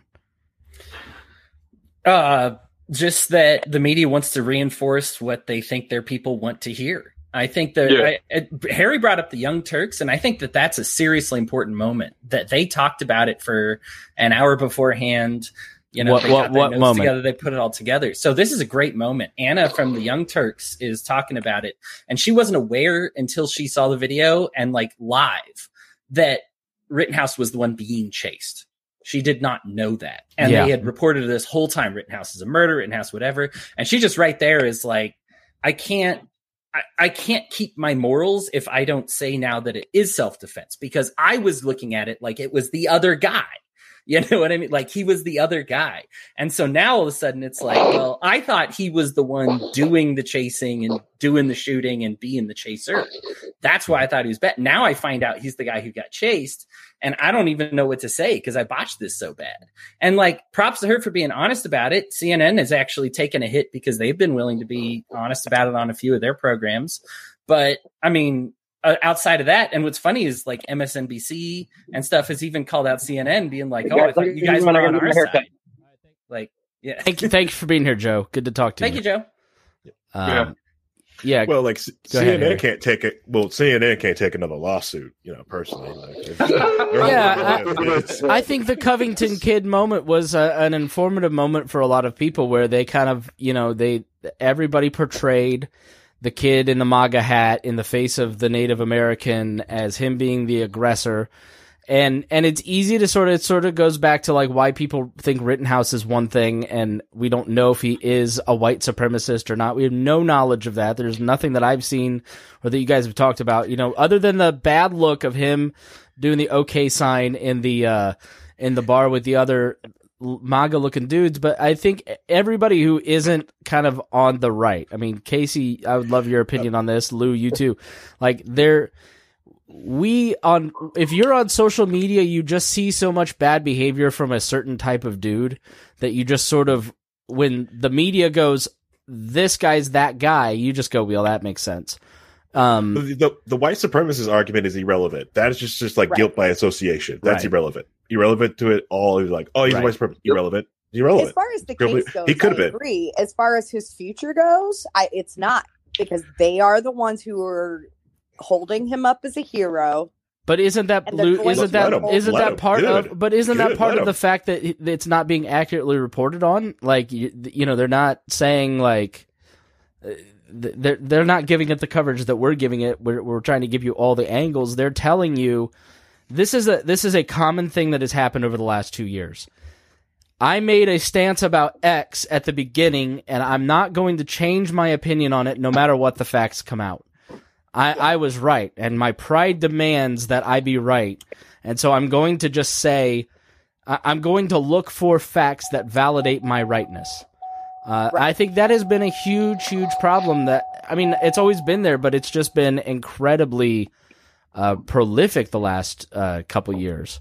Right. And as a lefty, like, we have to hold ourselves accountable in these moments, because it's true. Just like Anna from the Young Turks and many others, like, I saw, clips of this and that, and I had an opinion. I still think, this could have gone very differently. There are things that should have never happened. I do think that he's young and dumb and easily influenced, and a lot of those things. Do I think he's a murderer? Like, all out, I went there to kill someone? Absolutely not. And the same thing like you were talking about with the Covington kid. One of the things that the left, we need to work on is not demonizing people, the first instant we disagree with them, because all that does is push them further. Yeah, and you know what it does is, if you have cultural power and you abuse it, people will do whatever they can to take that power from you. And that's certainly happening. Yep. Absolutely. It happened to the Christian conservatives in our lifetime. Yeah. You abused the power of cultural privilege. You abused the power of being in charge. You spoiled it. And so we took it from you and gave it to somebody else. And that's really what, like, the middle of the country who aren't in that 5% on the right and 5% on the left are looking for. Like, we'll just keep giving it back and forth till somebody that's an adult shows up. Like, like what we want is financial stability. It's the economy, stupid. All right, so let's start going around the horn and give your predictions or final thoughts, or kind of what you'd like to say here at the end. Harry, why don't you show these youngsters how it's done? All right. So, like, my predictions on this is that it's, to me, I think he's probably going to get a mistrial with prejudice. I think and then he might even get hit with a lesser charge and get time served, because he did spend some time he did spend some time in lockup, so he might just get that. The one thing I do want to take away from this is, like, to show everyone, like, the burden of proof as someone who defending themselves that you have to take. The thing that really got to me to this trial, watching the trial, is watching the prosecutor go, like, when you shot this person, you were thinking to kill them. And I was like, I was trying to start the threat. And, like, see that mental game there? Because, like, everything I've ever been shown and taught on how to defend myself is no. When you're willing to use these things, you're using deadly force. Think about killing this person, take this person down. Use your gut. Like, especially if I had to fall back, when I fall back to my handgun, use that thing like a staple gun. I've been trained to use my Glock as a staple gun if someone's that close to me. And and if I was put on trial from that, it's a simple fact that, like, you did this. You magnumed into this guy. Like, yes, I did. Yes. Yeah, I think that's a really good point. I was shocked when USA concealed carry, this, like, AAA type group. It like, they put you on trial for self-defense. Sorry, I got distracted by Darla. Chris, has the norms been restored? No, you helped support break them permanently, and this is the world that you live in now. Congratulations for voting for Trump, you dumb fuck. All right, so Harry, I don't know. If you let the Republican president break all the norms, then don't be shocked when the Democratic president does it again too. Ding dong. Right. Yeah. When they started advertising insurance for when you for self-defense gunshots, I went to Harry. I was like, what the fuck is this?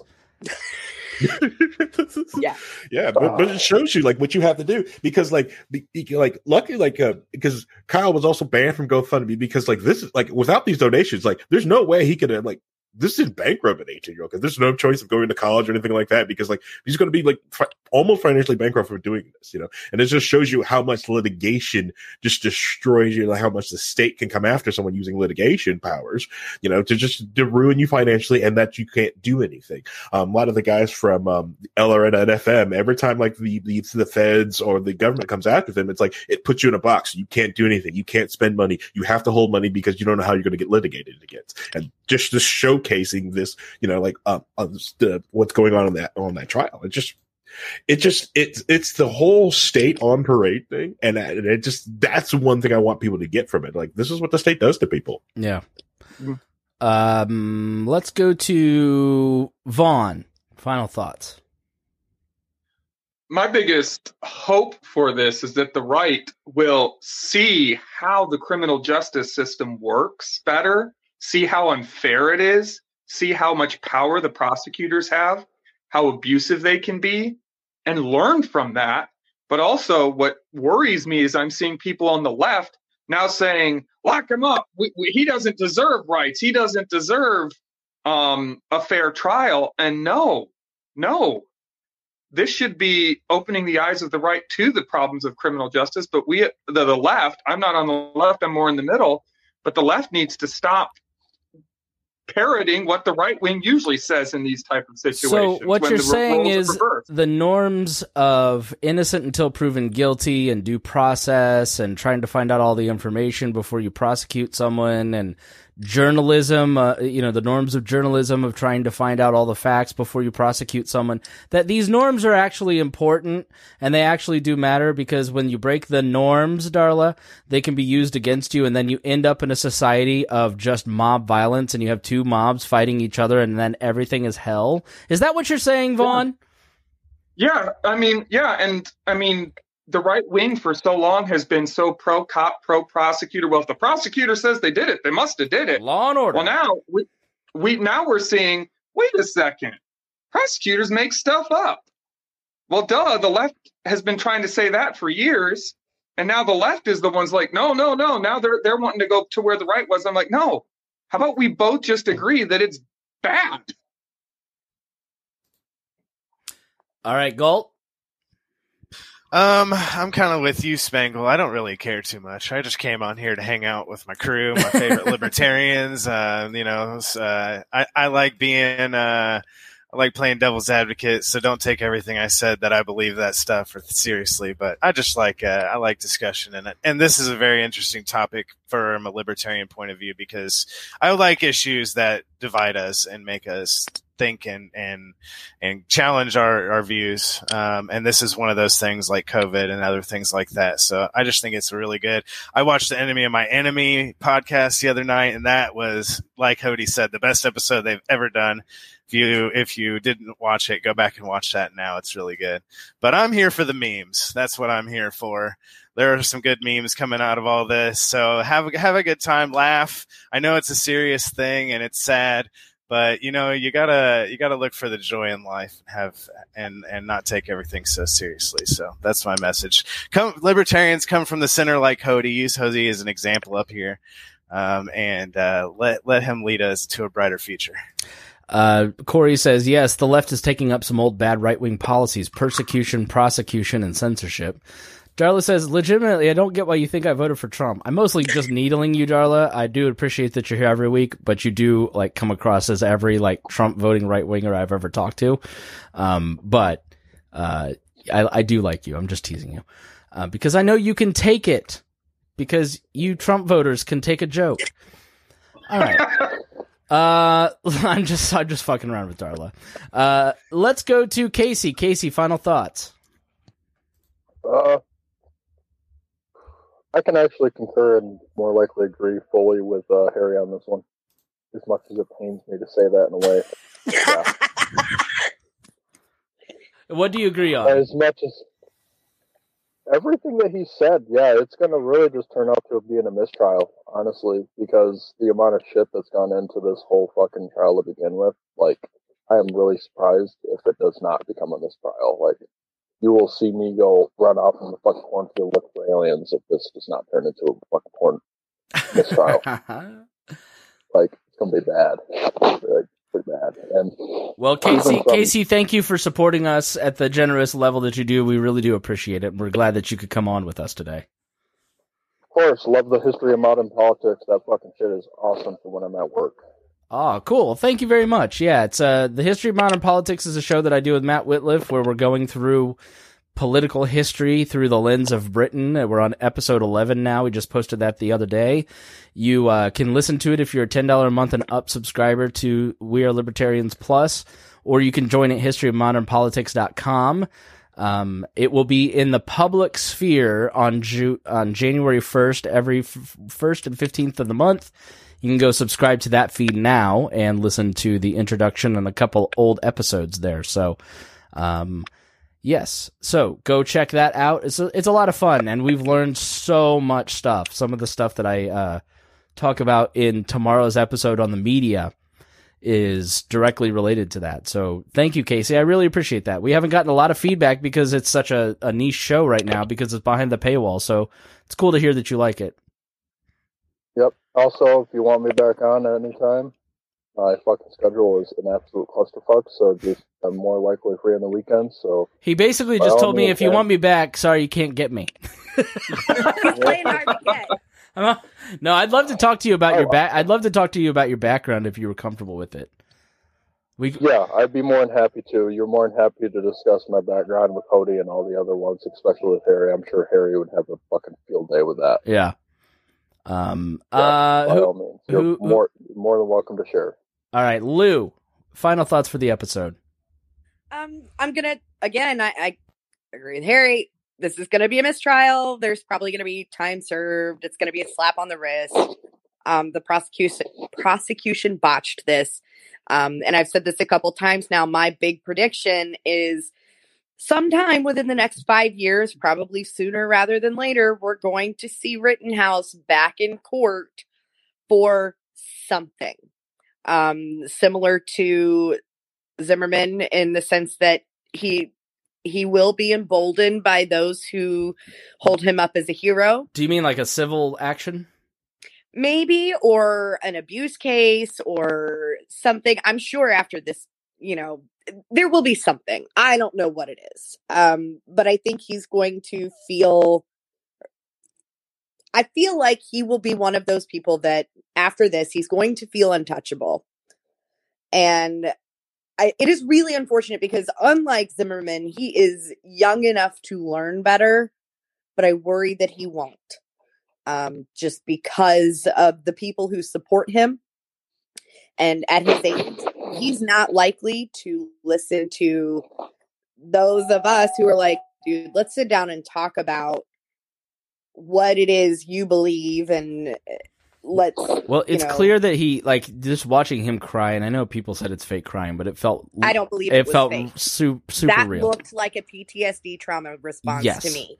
And if you are, exactly what I was going to say, if you're operating out of your PTSD, your trauma, you're going to make bad choices. If you get help for it and you work through that in a healthy way and learn to cope with what you went through, then he'll be fine. But who knows? So, and unfortunately, I don't believe that will be the case. Yeah, he may be incentivized to become a hero, and all that. And I just don't think, I think that's predatory. He'll be on the speaking circuit to like all of the conservative fest things. Yeah, you want to talk about like the predatory left, which exists. Like there's something predatory about the way that Rittenhouse is being held up on the right and encouraging not like him getting help for what he clearly has gone through. It just like turning him into a political turning him into like some political icon is using a person's tragedy to make a political point, and I just think it's gross. Like that's kind of my final thought. So Hody, you always do a great job of summarizing things and wrapping things up, so you will go last. Go ahead. Well, thank you. So a lot of people are listening to this and saying, where's the gray? Because it's self-defense, and everybody seems to agree. So where's the gray? Well, the reason it's gray is because the libertarian issue is not the reactionary issue. We're looking at a trial. We're discussing it because it's in the news. It's there. But we're not here looking, as libertarians, we're not here working within the current legal system. We're looking at the current society, because we want to change these legal systems and what we've got going on. And the issue is people like Kyle Rittenhouse don't make this society any more libertarian, just like the people tearing down and breaking buildings don't make society any more libertarian. So we're looking at a real mess. We're looking at two different mob mentalities colliding, and we're looking at the aftermath, and it's a really sad thing. But what you're looking at is just there's a lot of sad stuff that went into it. And the problem is what we have done, not that we're the problem, but mostly this episode, we're looking at what happened in the aftermath. What should the trial be? What should the lawyer do? What should the prosecution, judge, defense? What should all they do? Well, what if we turn back the clock? Because the whole idea is to get it so that we don't have to choose between causing $1.5 million to a car dealership and breaking all the gas stations on gas station windows and killing a couple of people, because both of those are very bad choices, and neither of those are particularly libertarian choices, right? This is neither a great thing for property or life, two things that libertarians mostly value. And so the idea is we go into it and we just kind of say, well, what do we do next time? So if you know somebody like Kyle and you've already got a video of him punching a girl in the face, right? Like unprovoked, which, by the way, if you're defending Kyle Rittenhouse now, like I am, and I admit that I am, that girl had a right to pull out a gun and shoot him in the face at that moment, right? Like, I mean, these are just facts, right? So let's not pretend like he's a superhero. If you're going to use that same logic to say he had a right to self-defense when he was assaulted, which he does, his girl also had a right to pull out a gun and shoot him when she got assaulted, right? And so if you know somebody like this, and there are a lot of people who are like, hey, it was high school, we got in a fight, we got in a tip. I've been in a fight in high school, and I was hot blooded, and I didn't know how to calm down, right? okay, yeah, you are like a lot of other high school kids. That's not a good thing. It's not something we fuel. It's not something we encourage. And it's not something we should put you up on a pedestal for. It's something you should get help for. And we help you calm down, help you understand. Because here's the thing. A lot of people, and if you learn anything from this trial as a libertarian, you shooting some rioters, looters, protesters, whatever you want to call them, does not make society any more libertarian. Okay. And you being there, and of course, the people breaking stuff don't make the society more libertarian either. Okay. We're not picking sides between Back the Blue Rittenhouse and I like to break windows and yell the N-word at white people, whatever riot that was. They don't even know what they stand for, so I don't even know what to say. We're not picking sides there. Neither of those sides are tenable libertarian positions. What we say is, how do we get there from here?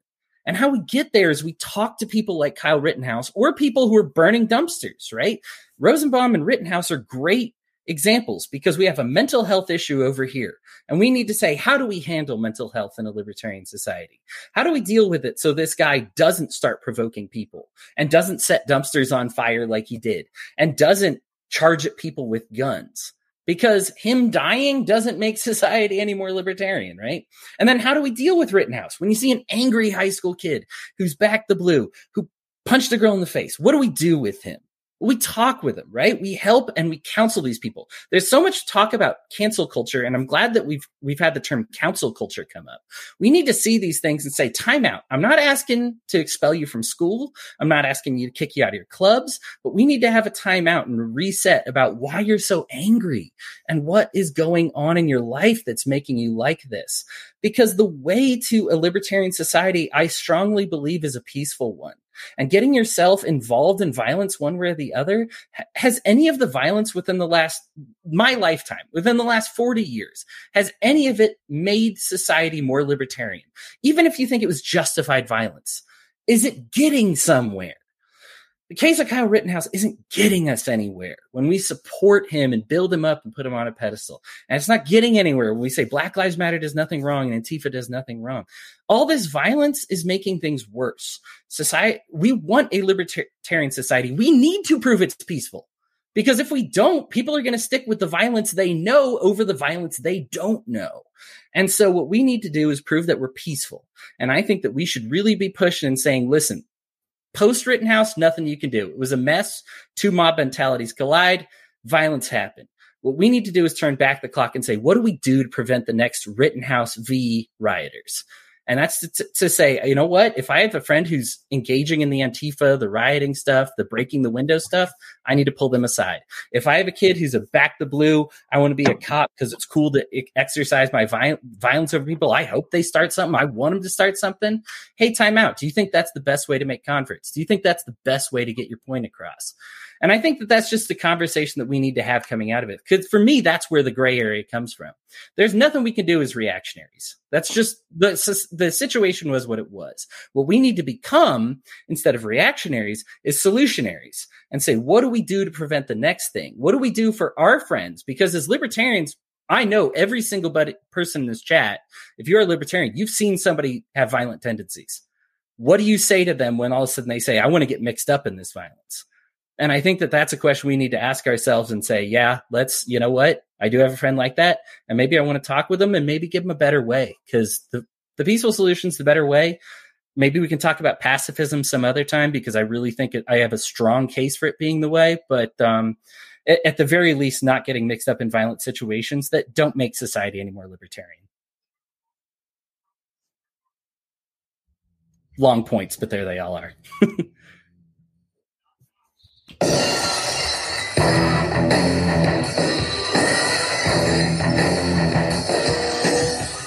It wouldn't be a Royal Rumble if we didn't have someone coming in off the top rope, and it is James Neese. Okay, I wasn't gonna. I was totally smoking, bro. I ain't gonna lie.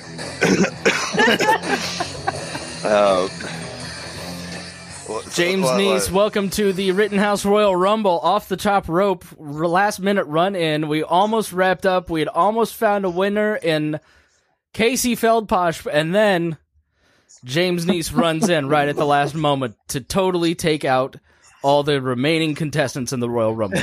James Neese, what are your thoughts on Kyle Rittenhouse? Neese, drop those rhymes. Right off the top of the corner of the dumpster. Yeah, oh my God. No, man. Like I just don't care. Right. Like a lot of people care. And like Hody went on this like huge rant about like, just don't be violent. You know what I mean? But it's like, let's be real. People are violent. Not going to stop them. He said like, oh, you got to stop. Like you maybe like friends have violent tendencies. Maybe, like you shouldn't be doing that. Maybe you should take them. But that's like, you kind of sound like a school counselor. You know what I mean? Like, every time like Hody was talking about it, I'm like, oh my God, are you calling Hody a pussy? No, I'm calling him a school counselor. It's like I'm fine with that. That's fine. Yeah. It's very fitting in a lot of ways. It's like, you're gonna get your libertarian society without violence. Let's be real. You can't do it without violence. Like you're gonna have to at some point pop off, right? Like it's like you're gonna have to like water some trees. This is what you're gonna have to do. But like I just don't care. Like I know everybody cares, right? Like there's people like in these chats watching it all the time, right? Like I gotta watch the trial, but they're just watching it because they just want like validation, right? They just want, it's like one side of the spin just wants to be like, well, he did get to slot commies, but now it's legal to slot commies, so it's something I'm going to do, right? They just want to see where that goes, but it's just boring. It's less impactful than a school shooting. Oh my God. What do you mean? What do you mean, James? It's like, well, when you have a school shooting, everybody's upset about it, right? And there's always like a political tangent. It's always been like, well, they'll just take my AR-15, right? Because of school shooting. But this is just a matter of like a protest where it's like, okay, some dude shot at a protest. It's like when Reinhold was talking about the, what is it? The January 6th shit, right? Like it's already done and over with. There's no, like, what do you want to do with it, right? Like, dude shot some protesters. Protesters shoot each other all the time. Like, any protest you go to, there's someone shooting somebody. Like, even here in Indianapolis, we had a protest. People shot people. So you're saying just don't bother with it, bruh? Yeah. It's just being made to be more than what it is because there's like a weird political attachment to it from like the right wing, right? The right wing's like, I want to know that it's okay for me to shoot communists in the street.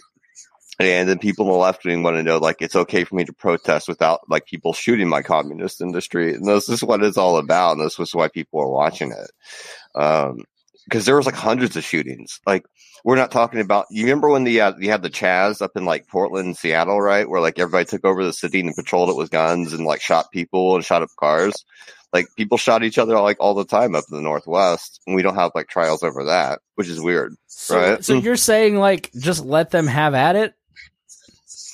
No, like I'm not saying let them have at it. I'm just saying don't make a spectacle out of it. Oh, just ignore it.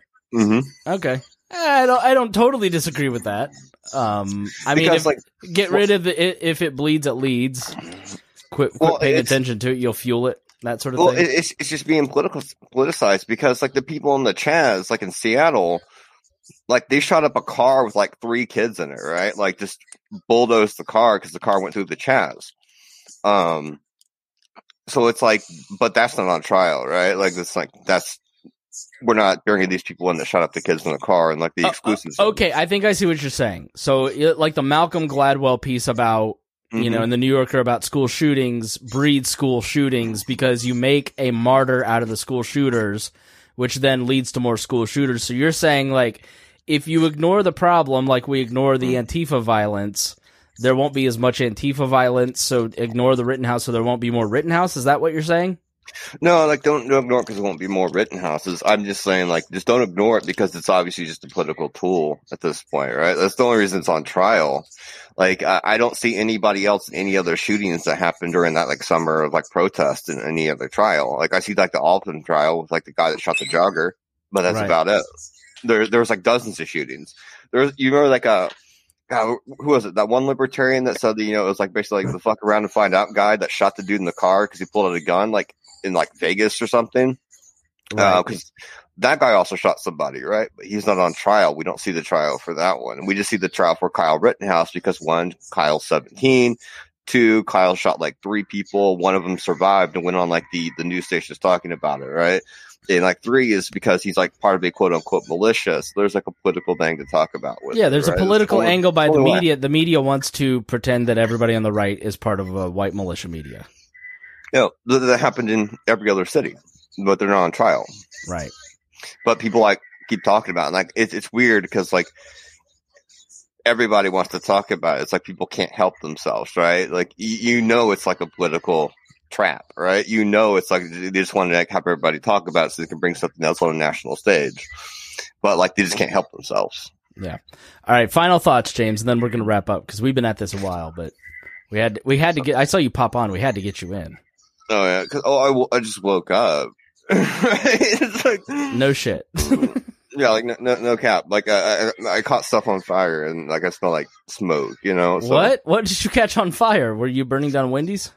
No, I burned a bass amp. Like what? So like I play loud, right? And like when I mean loud, I mean like sonic loud, like really like it gets so loud that the pressure from the sound waves catches the amp on fire. So like the cabinet caught on fire and like we had to stop practice and like the people in the studio were like, oh, there goes another one. There goes James just catching shit on fire again. I'm like, well, what the fuck?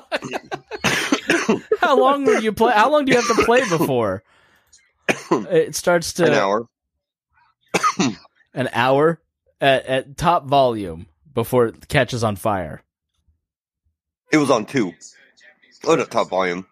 It was on 2? Well, then how did you overload the circuits? I used like 10 different fuzz pedals and I like maximized the low end, and it's like a 1200 watt 2-ohm amplifier that I'm plugging into like a 300 watt cabinet. So it's just like, poof, that catches on fire, and I'm like, oh shit. And people are like, what's that smell, James? What's that smell? It's like it's just melting plastic and rubber. Like everything's caught it on fire. I gotta go. Casey is looking at you like, what the fuck is wrong with you? No, it's like with you? No, it's literally like when you do that, right? It's like I know what you're talking about, but like it sounds like I just entered the conversation of a Nile concert. Of a what? A death metal concert. A death metal oh yeah, no. Nice is OG 4chan. Mutual. I know who James Nice is. Yeah, like James, are you? James Nice is probably the best person to fucking be in any conversation with. I know he's always surprises you with something like I caught my amp on fire last night. I made this hat. You know what I mean? Like this is like no shit. Hat. Like PV amps didn't make a hat that says PV fuck tone. Like every time I jump on pole, every time I jump on there, I'm always thinking it's like Nice is somewhere around here. I can feel it. No, like we play Stoner Doom, right? So like it's just stupid loud and like it's I've caught so much shit on fire in like the studio, like the stuff just burns to the ground, or like we get dudes that are just like stupid high and like pass out in the lobby, and it's just like, it's like, well, what are we gonna do? It's like, well, let's just record this track, and we have like a 38-minute track where it's just bass drones and like drum tracks, right? And like every single time, man, like everything catches on fire or something burns down or people like pass out in the lobby, or like some dude's like, I can't go because like my girlfriend's here, she's been waiting in the car for 20 minutes. So I'm like, bro, we're just gonna keep going, dude. Like we just keep going, so turn it up as far as you can. Lou is a tattoo artist, right? Mm-hmm. And is looking at you like, who the fuck are you hanging out with? The worst. Like I'm also who has set a couple amps on fire, but like, damn, dude. Yeah. All right. Well, we got to wrap up. Thank you, James, for coming in. We always appreciate hearing from you. Yeah, I'm gonna go back. Actually, I'm not gonna go back to sleep. I'm gonna shit post on Facebook. it's like I like when I woke up, like, oh yeah, I forgot I got this thing, right? People invited me to this thing, and I'm out here, like, I'm waiting in the lobby, right? And I'm like out here at my door, like, just smoky. And I hear, like, here's James Dees. I'm like, oh fuck, I throw it out and like come back here and get on the camera. All right, well, thanks for doing it. All right, everybody, thanks so much for joining us here on the Chris Spangle Show. We really do appreciate you coming by. It has been a pleasure. If you got something out of it, please share with your friends and tell them that there is a non-crazy option out here in the media world explaining to you the news that will make you think, even if you don't always agree. Thanks to all of our patrons, and thanks to our listeners. We'll see you tomorrow.